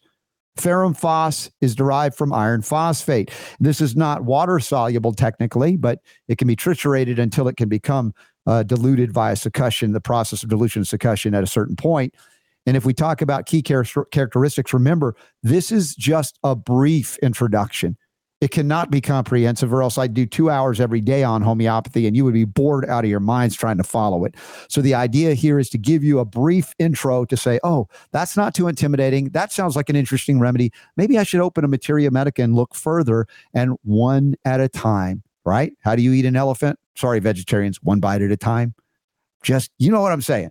Physical, ferrum phos, often used for conditions like low-grade fevers, early stages of colds and minor injuries, and can help in cases of excess iron in the body, interestingly enough. When you have a mental state question, individuals needing ferrum phos might experience fatigue and a general sense of weakness. I would argue, once again, iron in excess creates inflammation, rusting, tiredness, on and on it goes. So ferrum phos could be indicated, again, based on the concept of like curing like. And in addition to those physical symptoms, sometimes it's indicated for ear infections, ferrum phos. Now, you'll see when I get into the expanded other remedies to consider, one of the ones that's sort of related to this that I like so much that I will keep coming back to for until you get it right and get it and use it. Primary use is early stages of inflammation, effective for dealing with low-grade fevers, early stages of colds, even minor injuries. Respiratory issues, used for conditions like bronchitis and sinusitis, particularly in the early stages. Again, early. Think about early stages aconite, right? But it's probably a little later than aconite. Lower attenuations or potency, 6x to 30C, suitable for acute, like low-grade fevers, early stages of colds. When you go into medium and high potencies, used for more severe chronic issues, of course, consult with a qualified homeopath for the best use of ferrum phos at higher doses or potencies, let's just say that. And that brings me to the complementary remedies section, including belladonna, which we talk about using with ferrum phos for children too. Belladonna is the remedy for children and fevers, but ferrum phos, you'll often see earaches and fevers in kids. So if you have high fevers that progress there or severe inflammation, ferrum phos could be considered. Kali muriaticum. I don't believe we've done that remedy yet, Kali mur, and that complements ferrum phos in treating respiratory issues, especially when there's thick mucus discharge. Again, this is a brief intro. Consider other things. So you go, oh, it doesn't match exactly this ferrum phos. What else can I look for? And then what I add to this is phosphorus, the classic phosphorus remedy indicated for systemic inflammation and fevers, especially in adults, though. That it doesn't mean kids couldn't use it, but belladonna is usually the one that would nail it in that case. So while ferrum phos is generally safe as a homeopathic remedy, of course it is. If you've got a chronic or severe condition, please consult with a healthcare provider that you can utilize and trust and feel good about, or a homeopathic professional. So as we wrap up here on this homeopathic hit of the day in ferrum phos, it's a versatile homeopathic remedy, particularly for early stages of inflammation and fevers. And please keep tuning into the Robert Scott Bell Show every day. We got a live new show we plan to do, and we're doing pretty well with a different homeopathic hit each day. And remember, this is not replacing medical advice. It's not telling you what to do. It's information and educational. And I believe you have a right to know these things and act on the information or not act on it according to your belief system and freedom. So thank you all for being here on the Robert Scott Bell Show. We still got a few more minutes, Super Don. We're doing well today. I feel like we're ahead. Usually we're out of time. We don't have enough time. I know. I don't know what it is, but there's so much more to consider. And maybe there are people out there in the audience right now that are going, hey, what's up with this? Or what? I don't know if there's anything going on, but it is such a day over this past weekend with the inflammation in terms of warfare and horrific, heinous acts that, cause us to have, great fear, trepidation, angst, anger, disappointment, as I mentioned, being disappointed in humanity. I wonder, again, how we get out of this. I tried to posit some thoughts and possible pathways that, maybe haven't been tried so fully, and not in a naive way, because as much as I love peace and loathe war, I recognize that we have an obligation to defend life. And there are times where it's ugly and life on planet Earth is not so nice. So how do we make peace with that, much less actually make actual peace? One is bigger than you and I, and we have no control over it, really. No direct The control, other, yeah. we do, right? Ourselves versus what's happening on the other side of the globe. And again, the point that I make, and this is just kind of the takeaway from me, is I'm more concerned about what's happening here at home. Yeah. In our own backyard. Right. And that goes with what you're saying. That's where we have the most control and impact. So make peace with yourself first. Yeah, find peace in your life. And it's hard because a lot of this stuff directs our focus of attention outward. And why wouldn't it? I mean, my gosh, you're looking at the planet. We're all sharing the planet, even though it may be far from us. Although our buddy Kevin is in Israel with his family in the northern part of Israel, where it's not as direct, but my gosh, it's more direct than most of you listening in the United States or Canada or elsewhere, Australia, New Zealand, or, the various parts of Europe. But you're not far from it with Ukraine. Although, again, I find it strangely the timing that the moment Congress says, I think we're going to pull back the reins on funding, unlimited funds for Ukraine, suddenly, boom, look what explodes in the Middle East. As I said, the war making machinery, maybe war faking as well.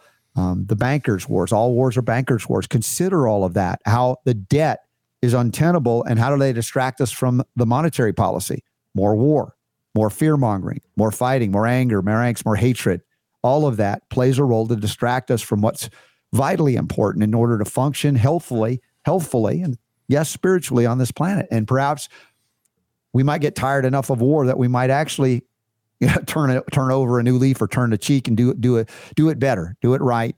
And yes, I know that people can take that very superficially and say, Robert, you're a naive peacenik.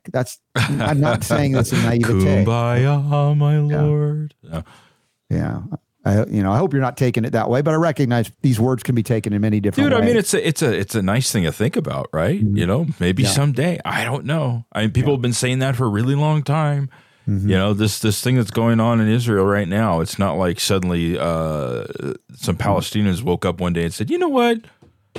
I don't really like those people in Israel. Let's go bomb them or something. No, I mean, this has been going on, for but a lot of it's manipulated. Hundreds, thousands of years? Long time. Yeah.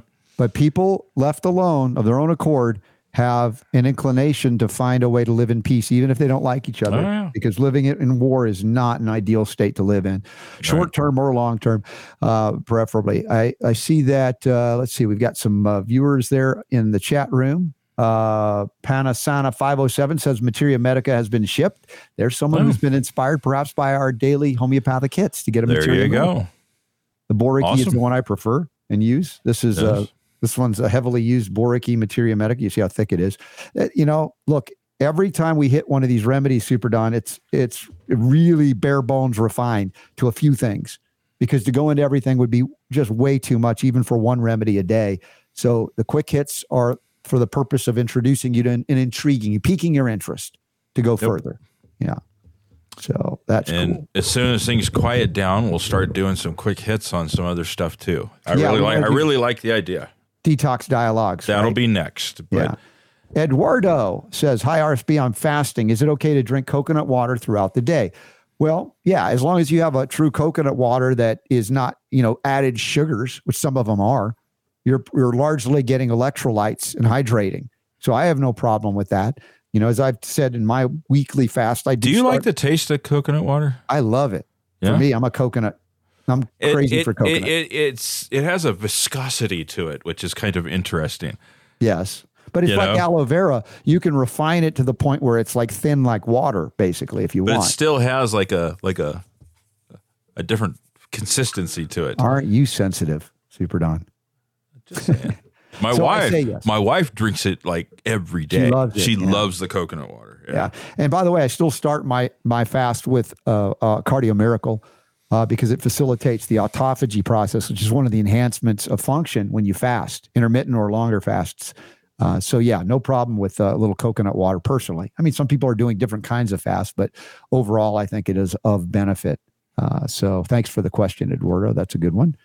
Let's see. Panasonic says over 1,000 pages, the Materia Medica you got. Yeah, I'm telling you, would you normally buy that? It's too intimidating, but I'm so glad that you're loving it. And you love coconut water too. And the coconut meat. Yeah, I like all coconut stuff. In fact, the French fries that I eat when I go out are organic, and they're fried in organic coconut oil. You got to try them. They're amazing. Oh, Super Don might say, the viscosity is not right. Oh, whatever. Cooking's different. Oh, my God. You're not drinking. Yeah, you probably don't like pineapple on your pizza either. we like, let's not go there again. Talk about a war, man. That lasted at least a couple of months here on the show. We were having peaceful conversation, and I bring up pineapple on pizza. That's right. Good Lord. Yeah. It's all over, man. Wow. It's all over. So, hey, you like baseball? Yes. Oh, you're a baseball fan. We can actually talk baseball for a moment. Just a real quick, because we only have a couple minutes here before the end of the thing, but I came across a story I thought was kind of neat. Mm-hmm. I remember from my childhood, I remember watching the Dodgers, the LA Dodgers, and I thought they were kind of cool. I'm trying to remember, what was the name of the famous coach? Tommy Lasorda. Lasorda, dude, that guy was cool. He used to get the fights with the refs and stuff like that. Well, I just happened to see this. Check this out. Guess who's running for Dianne Feinstein's seat? Oh, let me see. Steve Garvey. Steve Garvey. Yes. Was he third baseman or first baseman? I don't remember? But I know he played. He was a star. Garvey has forearms as big as my thighs. Yeah, he was a big deal. Strong dude, yeah. And he played. I think he played for the Padres too for a little bit. He's running as a Republican in a Democrat state. Good luck to Harvey. I mean Garvey. I'm sorry, Steve Garvey. That's cool. Not Steve Harvey. No. Yeah, right. And Steve now Harvey. you know the rest of the story. Was that Steve Harvey? Wasn't it? Yeah. Okay. Wasn't it? I don't think so. Wasn't that Steve Harvey? No, was that somebody else? That's I thought that was the story with Steve Harvey. I think there's a comedian named Steve Harvey. Well, who am I thinking of then? Well, somebody will have to tell us in the bonus round. Because we got to take a break. We got more baseball to discuss. I thought Steve Harvey was the guy that. We're going to look at that and find out in the bonus round. Y'all, thank you for being here. Thanks to Dr. Ben Tapper, and thanks to our first-time guest in the first hour. That was Tori Jensen. And, listen, it's a serious broadcast day, Super Donna, and we need Paul Harvey, not Steve Harvey. All right, fine. So Steve I had Harvey right. He's a comedian, but we'll get to that too. Folks, God bless y'all for being here. Please share the love. Be the love. Use your creative imagination to out-create the bad guys that want you in fear and all that it entails in the midst of some things that we had to cover that are very serious here on the show and around the world. I thank you so much for being here. Please share the show. And if you love what you're getting and you think it's worth something, please support us through Patreon or other ways. And we'll be back with more powerful healing after the break with the bonus round. In the meantime, I remind you, it's the God's honest truth. Now, how you interpret this is up to you. The power to heal is yours.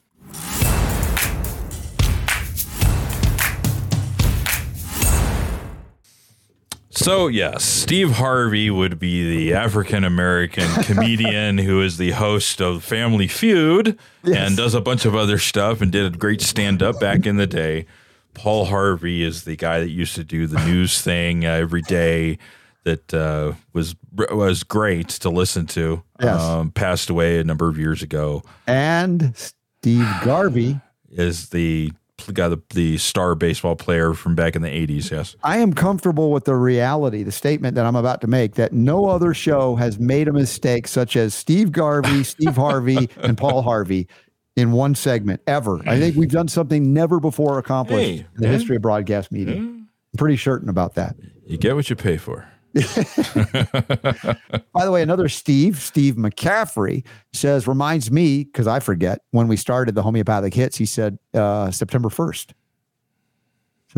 So we're almost October, or almost we're only 40 days, 30 to 40 episodes in. I don't know how many actually, but and there's still loads to go. Hundreds of remedies. Tons to go. I've got a huge list. Yeah. So, dude. Anyway, so listen, something we did not bring up yet. We lost a super fan of the Robert Scott Bell Show, patron supporter, and we're in mourning with DJ Katie Organic. Yep. You all know she was very active in the chat room. She would participate with the patron, AMAs occasionally as well. And her husband had, reached out to us, and through Super Don, we found out that she had, was ailing tremendously. And I still don't fully understand what all happened there. And I reached out, we were praying and sending all the love we could. And apparently she lost the battle with the physical body of life. I know that she's okay, but, mourning is her husband as well. And what words do you have? But, oh my gosh. I believe it was the day before her birthday. Yeah. So anyway, I know some people had been concerned, and when it was first mentioned that she wasn't doing well. So I just wanted to at least give that update in case they hadn't heard about it. Yeah, and if if there is a message that comes out of it, because there's a lot of things that were going back and forth. And it surrounds the final statement of the show that I've said every hour of every show that I can remember for the most part. And it's on the shirt. The power to heal is yours. But what does that mean? If we break that down, it's just like anything that we do in media or in communication. We communicate an idea. I communicate an idea. How it's received is different for each of us. What does this mean to you? What does it mean to you? What does it mean to you? Suffice it to say, I don't believe it means that we are one of us is an island unto ourselves. When I say the power to heal is yours, you can think of it in terms of, oh, well, it's mine, right? As if it's nobody else's. Or if that means nobody else can help me. That's not my intent in communicating that. But again, how do you receive these messages? If we were, so concerned about how our message would be received, we would never communicate, because we'd be too worried it could be misinterpreted or interpreted in a zillion ways, many of which we would never conceive of. And yet that power, and I remember having these discussions with Liam Sheff, who would, counter me and go, well, the power to heal really isn't yours. If it was, then, name the person who wouldn't be dead today, But my perspective on life goes beyond the life of the physical body that we inhabit. That power coming from God, our creator, and our real existence transcends and supersedes and goes beyond and even precedes the creation of the physical body. And that doesn't mean I take it for granted or take it any less as an importance to preserve this physical body as long as you're in it and have it. And it's so easy to misinterpret any of these statements. I acknowledge that. But healing continues long after the body has perished, is gone, and recycled into, the next life, ashes to ashes, dust to dust, that kind of thing. But as I said, many of my guests here, including Ben Tapper, acknowledges, that we are created of God, born of God, and we inhabit a body. We're spiritual beings having human experiences, and they're temporary and temporal on the time scale. And we have a time, and then it's done. Now, there are various beliefs about what happens after you die. That I know. I'm not here to convince you one way or the other, people, whether you believe it from reading the Bible or you've had personal experiences like I've had of dying and coming back, the supposedly near-death some are calling spiritually transformative experiences, STEs, to recognize the immortality of soul, of who you really are, who I really am, not this body. Now, many people don't have that perspective, and I don't condemn them. I don't hate them. I think for me, in my experience, it'd be a sad place to believe that you go to the dirt and you take the eternal celestial dirt nap, as talk show hosts call it. And it was interesting too, if you remember the Sunday conversation from a week ago. I mean, we had Merrill Nass on for this past Sunday, but the week before that was at Healing Strong. And shout out to Susie Griswold and the family for inviting me. It was amazing. But we had Mary Beth Gonzalez on. And I thought that was fascinating, my discussion with her about Nick, things that I didn't know about his beliefs. Because Nick believed that he would go into the dirt and be waiting for Jesus' return, and then he'd be revitalized. And then in talking to some of the other spiritual religious friends of Mary Beth that knew them both, and I forget who it was that said it to Mary Beth. I think he said, yeah, Nick was probably pleasantly surprised that he's alive and well and doing wonderful work right now and didn't have to wait, in other words, after death. But again, those are, spiritual concepts or belief systems that some say you can never prove.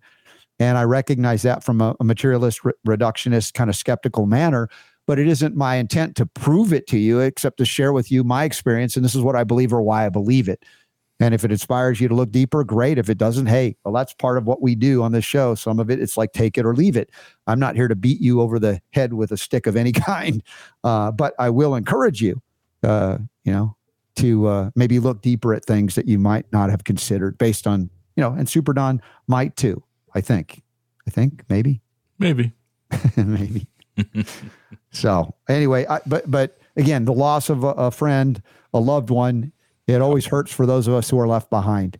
I have no concern for them. Those who have left, they're fine for the most part. Although, the Bill Gates of hells of the world might have to go through some stuff after they leave this place. I didn't hear about this. Did you?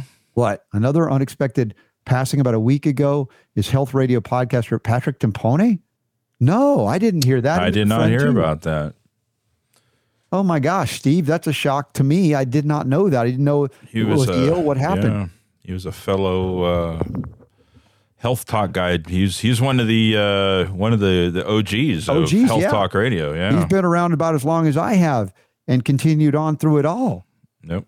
Patrick Timpone, is that right? Well, find a link to that because I need to reach out to whoever his family or friends are because I knew Patrick and I didn't know. I hadn't been in touch with him in a while, and that's a shock to me.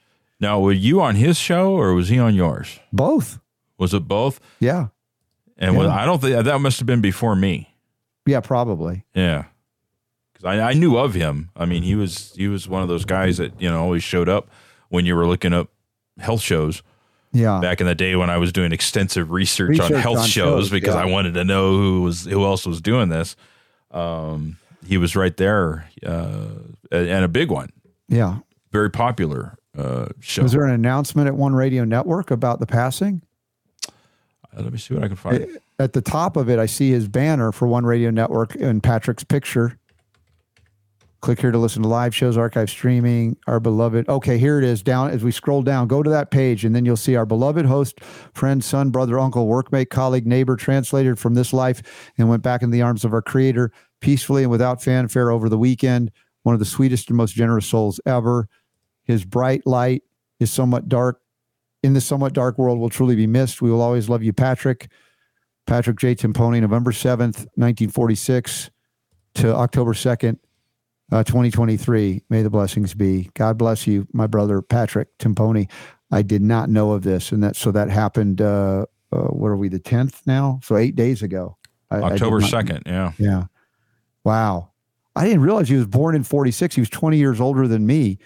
And here's the thing: when I'd seen who he was, and then one day I tuned in to his show, and he was very older sounding.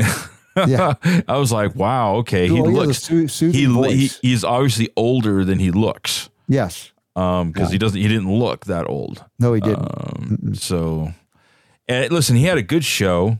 Yes. Not to be critical of somebody. I just found out they died, but no. It was a very mellow show. Soothing. His voice was more soothing than mine. Yeah, really. Honestly, you couldn't listen to that show without. I mean, if you had high anxiety, just listen to his show. You will relax. Yes, totally, 100%. He brought that kind of energy, and I loved him for that. Yeah, we need that too. So it's a great loss for us again. And the industry, really. I mean, it's you're kind of a shrinking class there. Yeah, Mr. OG. Oh my gosh. Yeah. Well, like I said, I didn't know. I wasn't sure what happened there, but thank you for letting me know. And so we can actually. So I wonder what's going on with his show now. Yeah. And One Radio Network. I know he had other people that co-hosted with him and stuff. So yeah. Maybe we'll have to reach out and find out what's going on there too. Yep. Oh, wow. What a day. Well, thanks for that heads up. Yeah. Yeah. Man, oh man. All right. There's some words there. Darren says he told truth. This one steers away from that.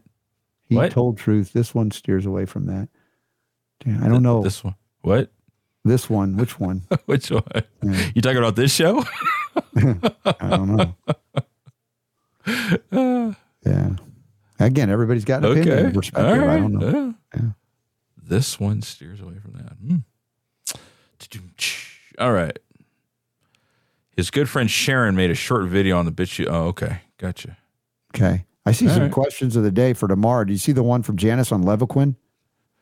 Yeah, I got that on email right before we went to air. So we'll get that tomorrow, I think. Put that in tomorrow. That's pretty intense. And there's, let's see. So, and she actually added a part 2 on that disc slip. Oh my gosh. All right. Yeah. So we got to hit that skeletal issue tomorrow on the show. We'll do that.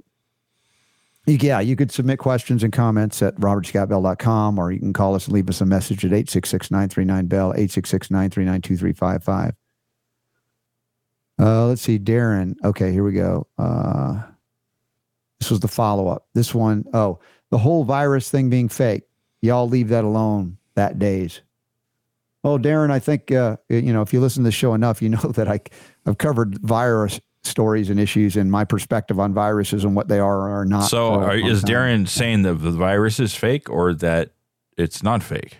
Yeah, I think Darren is of the camp that the virus is fake. Is fake. And I tend more to agree with that perspective, you know. Yeah, I mean you do. Yeah. You do, and there are other people on this show that you've had on that agree with that, and then there's other people that don't agree with it. But I don't see how that's a bad thing. Having more than one perspective on a show. Yeah. I mean, that's just, Yeah. You know where I am with the law of the terrain versus the germ theory. Because there are people that listen to this show that feel differently about different things. Well, and what they did with so-called virus, in terms of engineering or synthetically engineering mRNA to alter protein, basically DNA conformation, if you will. Yeah, it's all synthetic in that regard. But yeah, I mean, I've been on the record saying viruses are not the cause of disease. And one day we'll look back and go, we screwed up completely on what we believe viruses were. Right. But, Don says it almost killed him. Look, we've talked about this, Don. You can have a belief about what it was. I mean, what is not in dispute that something almost killed you. Right. Now, whether you want to. If you notice that whenever I bring that up too, what do I say? Mm-hmm. I say COVID or whatever it was. Whatever it was, right. I accommodate everybody. Say, I don't know. I can tell you what I think. Yeah. But I don't know. I don't know. Here we go again. It's just. Yeah. Synthetic toxic proteins. Now, some people might call them viruses. Some people might call them toxins. Some people call them bioengineered toxins. Again, we're talking about what people are calling it being offensive to some and not to others, or a perception and belief of what it is. And someone says, it's this, it's not that, it's not that, it's this. But, we got hardcore people of beliefs, various beliefs. And we can talk about that in terms of religion, which is, I enjoy speaking to people of faith, all faiths on this show, not to convert or condemn or even promote necessarily, but that it's fascinating to me to learn about people's belief systems and why they have them. And in terms of my belief about germs or viruses versus not, I recognize I'm probably in the minority still. My perspective is different and distinct. But if I would, stop every time somebody said the word virus and said, I'm sorry, viruses don't exist or whatever, we wouldn't communicate. And I'm sorry if you people. can't ignore, if you don't agree with me, I can't talk to you. It's just like, well, come Darren on. now says there's no synthetic mRNA either. So, we have a difference of perspective and belief, and those things evolve over time. And you know what, Darren? Yeah. We love you. Yeah, we love you anyway. We're glad you're here. It's okay. Because we don't have to agree on everything to get along. Believe it or not, that is still possible, even though there are some people that want you to believe that no longer exists. Right. I believe that we should be the resistance, right? We should be the underground resistance on that whole thing and show people that we can, right? And it doesn't make one person better than the other. Good Lord. Darren here's going there. All right. You can't recognize it because your livelihood depends on it.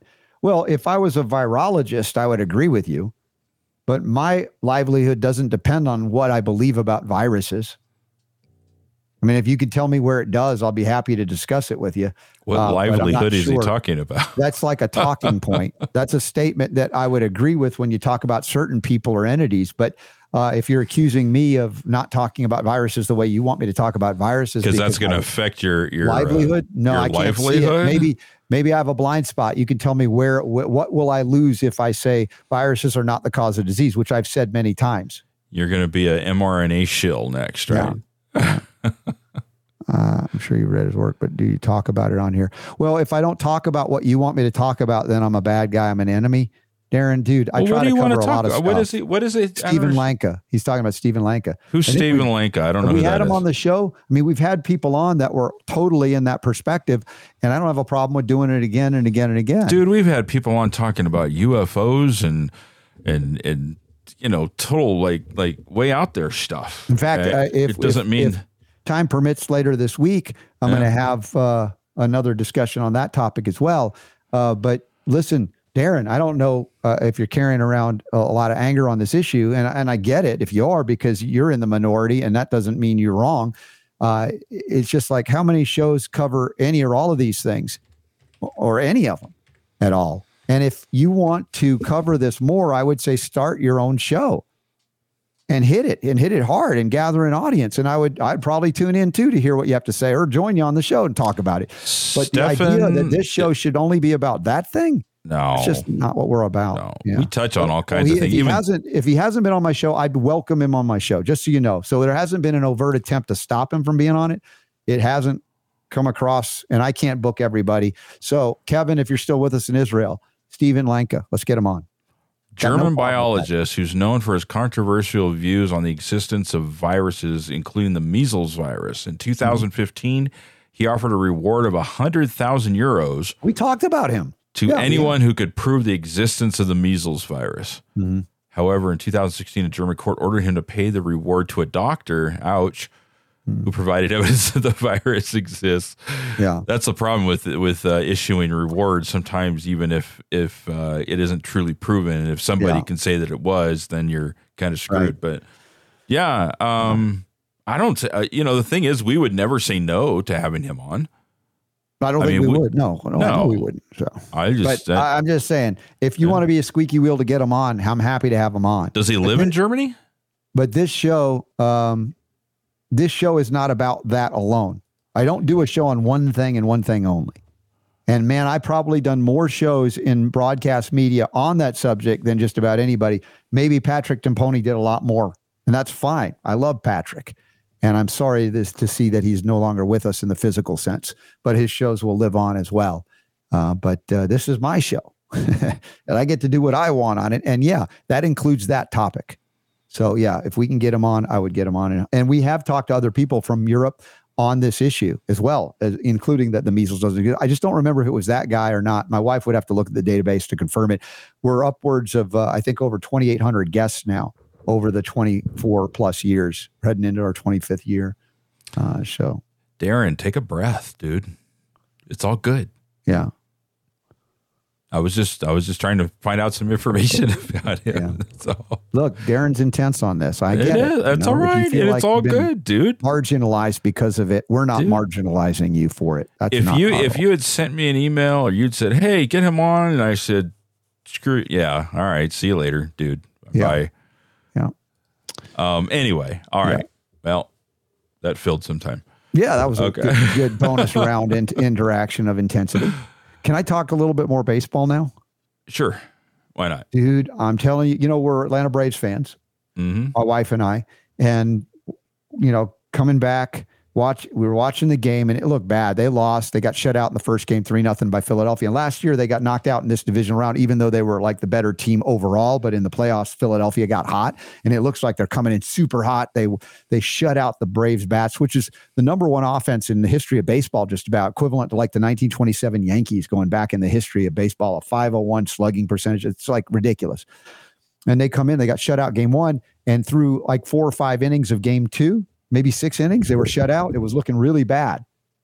And then suddenly Ronald Acuna gets around and he scores from first base.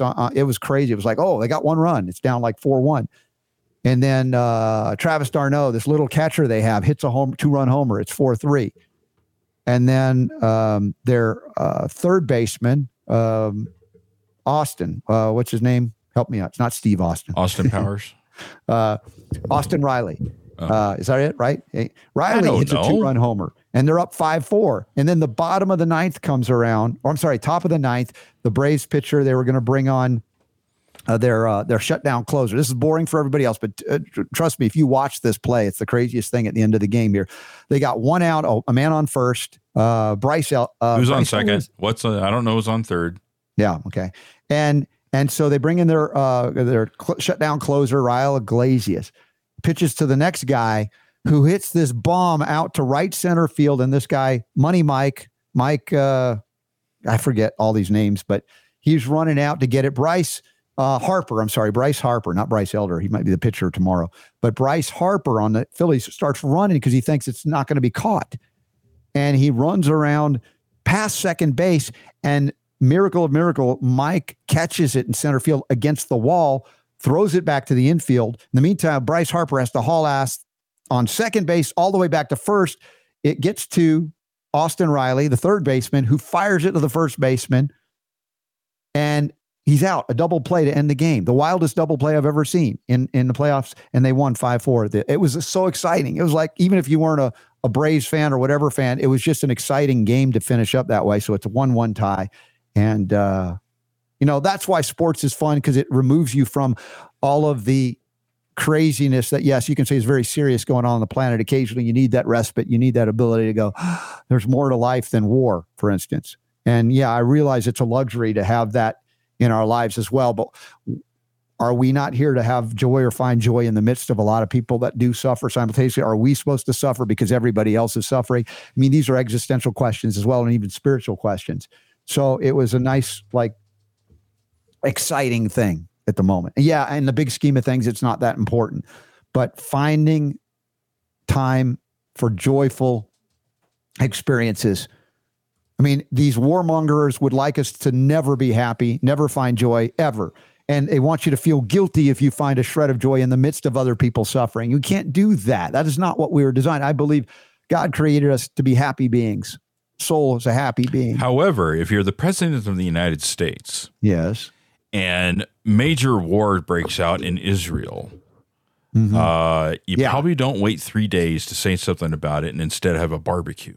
Right, exactly. That is a perspective if you're a president of the United States. Yes. All right, Steve has a comment on viruses, and quantum unicorns may very well exist, but so far neither has been proven. I think that viruses are mischaracterized as pathogenic poisons, but they're probably genetic protein sequences that we produce called exosomes that help us detox. See, I'm more or less in Steve's camp, and that's what I've said over a lot of years here, that we, whatever we call a virus, whether it exists or not as what they say it is, Viruses, I think, in some language, when you go to origin point, means toxic poison. And in that context, yes, it could be a detox pathway. It could be information. But the way they quote unquote isolate viruses, I think, and I've said this and gone on record many times over many years, that it's absurd to think that was isolated from your tissue, because it isn't just, here's your tissue, take it out. Oh, there it is. No, they take the tissue out, the liquid out. They do this to it. They do that to it. I've gone through this in many lectures over the years too. And then they go, oh, here it is. Like, that is not isolation in the pure sense of it, but they alter definitions all of the time to conflict people and have them perceive things differently. And so homie, don't play that game. Just saying. So got a complaint, take it up with Super Don. Homie, don't play that. You remember where that came from? Was that in Living Color? That was. Yeah. Great show. Yeah. Great show. That's where a lot of people got their start, including Jim Carrey, right? Yeah. Yes, sir. All right. So that's all I got here. All I have got. What is Rand Paul? Has Rand Paul written a book about Fauci? He's got a book called Deception. Does he? Yeah, he says Anthony Fauci allowed the funding to go around the safety committee. This is a bombshell revelation that will eventually bring down Anthony Fauci. Well, it'd be lovely if that finally happened. The guy's well deserving of being brought down, even though he's not officially in the government. I don't know. anymore. I guess we'll see, won't we? Yeah. So far, nobody's been able to do it. Yeah. What do you think of Ben Tapper talking about Ron Paul? Was that brought back a lot of memories too? Totally. He was, how many times have I said the exact same thing? Yep, I know. That he said. It's just Exactly. that's the same experience I had. Mm-hmm. Big, fan. Just loving the energy of the campaign. Go to the RNC convention, and it was just devastating. Mm-hmm. Devastating for not for everybody else watching, but also for the people who were there. And I know that what's her name that was there from Maine, that's a friend of the show. We've had her on numerous times. Come on. Ginger Taylor. Yeah, you were going to say she Ginger was there. Rogers, weren't you? Yeah, almost. Yeah, Ginger. Paul Paul Harvey. Well, Paul Harvey was there. Steve Harvey was there. Wait. Steve Garvey. Yes, that's right. Right. Anyway, yeah. So I became totally just that ruined it. That ruined politics for me. Right. It was kind of like the final straw. It was just like, all right, you know what? I've been putting up with and maybe giving excuses and reasoning away, the politicians and the politics that were going on here, but that was it. Yeah. When they were doing the vote, and it was already, what was his name? That was he was the Speaker of the House. I can't remember. Oh, the one that cries a lot. Yeah, John Boehner. He was sitting there doing the thing. All in favor, say aye. And on the teleprompter, it already said what the vote was going to be as it's going up, and they actually got a shot of the teleprompter of it saying, oh, well, the ayes have it. And it was just like, wait a minute. If you listen to the voice thing, the ayes did not have it. Yeah. At best, it was a tie. Right. But it was already predetermined on the teleprompter. He just read it, and it was over, and Ron Paul was gone. And that was a big blow. Yeah. And so I haven't voted since then. That was it for me. Yep. Now, so many people might call me a party pooper and criticize me for not doing my civil duty. And then if I don't vote, I would not criticize you. If I don't vote, I don't have a right to complain, right? No, and in that case, when I say, what if they threw a war and no one showed up? What if they threw an election and no one showed up? It would delegitimize the system, which is already clearly, for most of you, recognize it's not legitimate. And even though there can be cases where the vote matters, if you will, and somebody better gets into office, right? And I'm still encouraging people to support Jonathan Emort without a doubt, because having him there versus not, what would I, weigh it out? It's still better, by far better. At the same time, it's not the end all if he gets in any more than if Bobby Kennedy becomes president or if Ron Paul had become president. There's no political saviors. There are people that will bring us back to adherence to the Constitution within government. And there are those of us outside of government that will no longer operate outside of that Constitution by pushing back, by defying unconstitutional mandates or prohibitions, etc. And, what power do I have? What power do you have? You're connected to the source of all power. That is God. And at a certain point, you and God are a majority over, and this is not, again, arguing for theocracy. I've never argued for that. So recognizing your divinity doesn't mean you want a state-sanctioned religion. Quite the opposite, I believe. You don't want the government to tell you or anybody else how to worship or not to, or you have to. In freedom, we are better off. So I hope that's clear. All right. Chris put up a link to Patrick's Facebook page about the acknowledgement of his passing. I just see that now for the first time. So I have to reach out to the family. Yeah. Yeah. All right. Well, that's what I got. Let's see. What do we got real quick here before we go? Tomorrow. Joe Williams. Okay. Brandon from don'tbeaslave.com. Hey, I like that. Okay, cool. And maybe Ty Bollinger. I don't know. We'll find out. See if we got him tomorrow. Yeah. What do we got Thursday? I'm heading out after the show Thursday to Chicago for the Health Freedom Expo. So far, all we have is Jonathan Emord. Okay.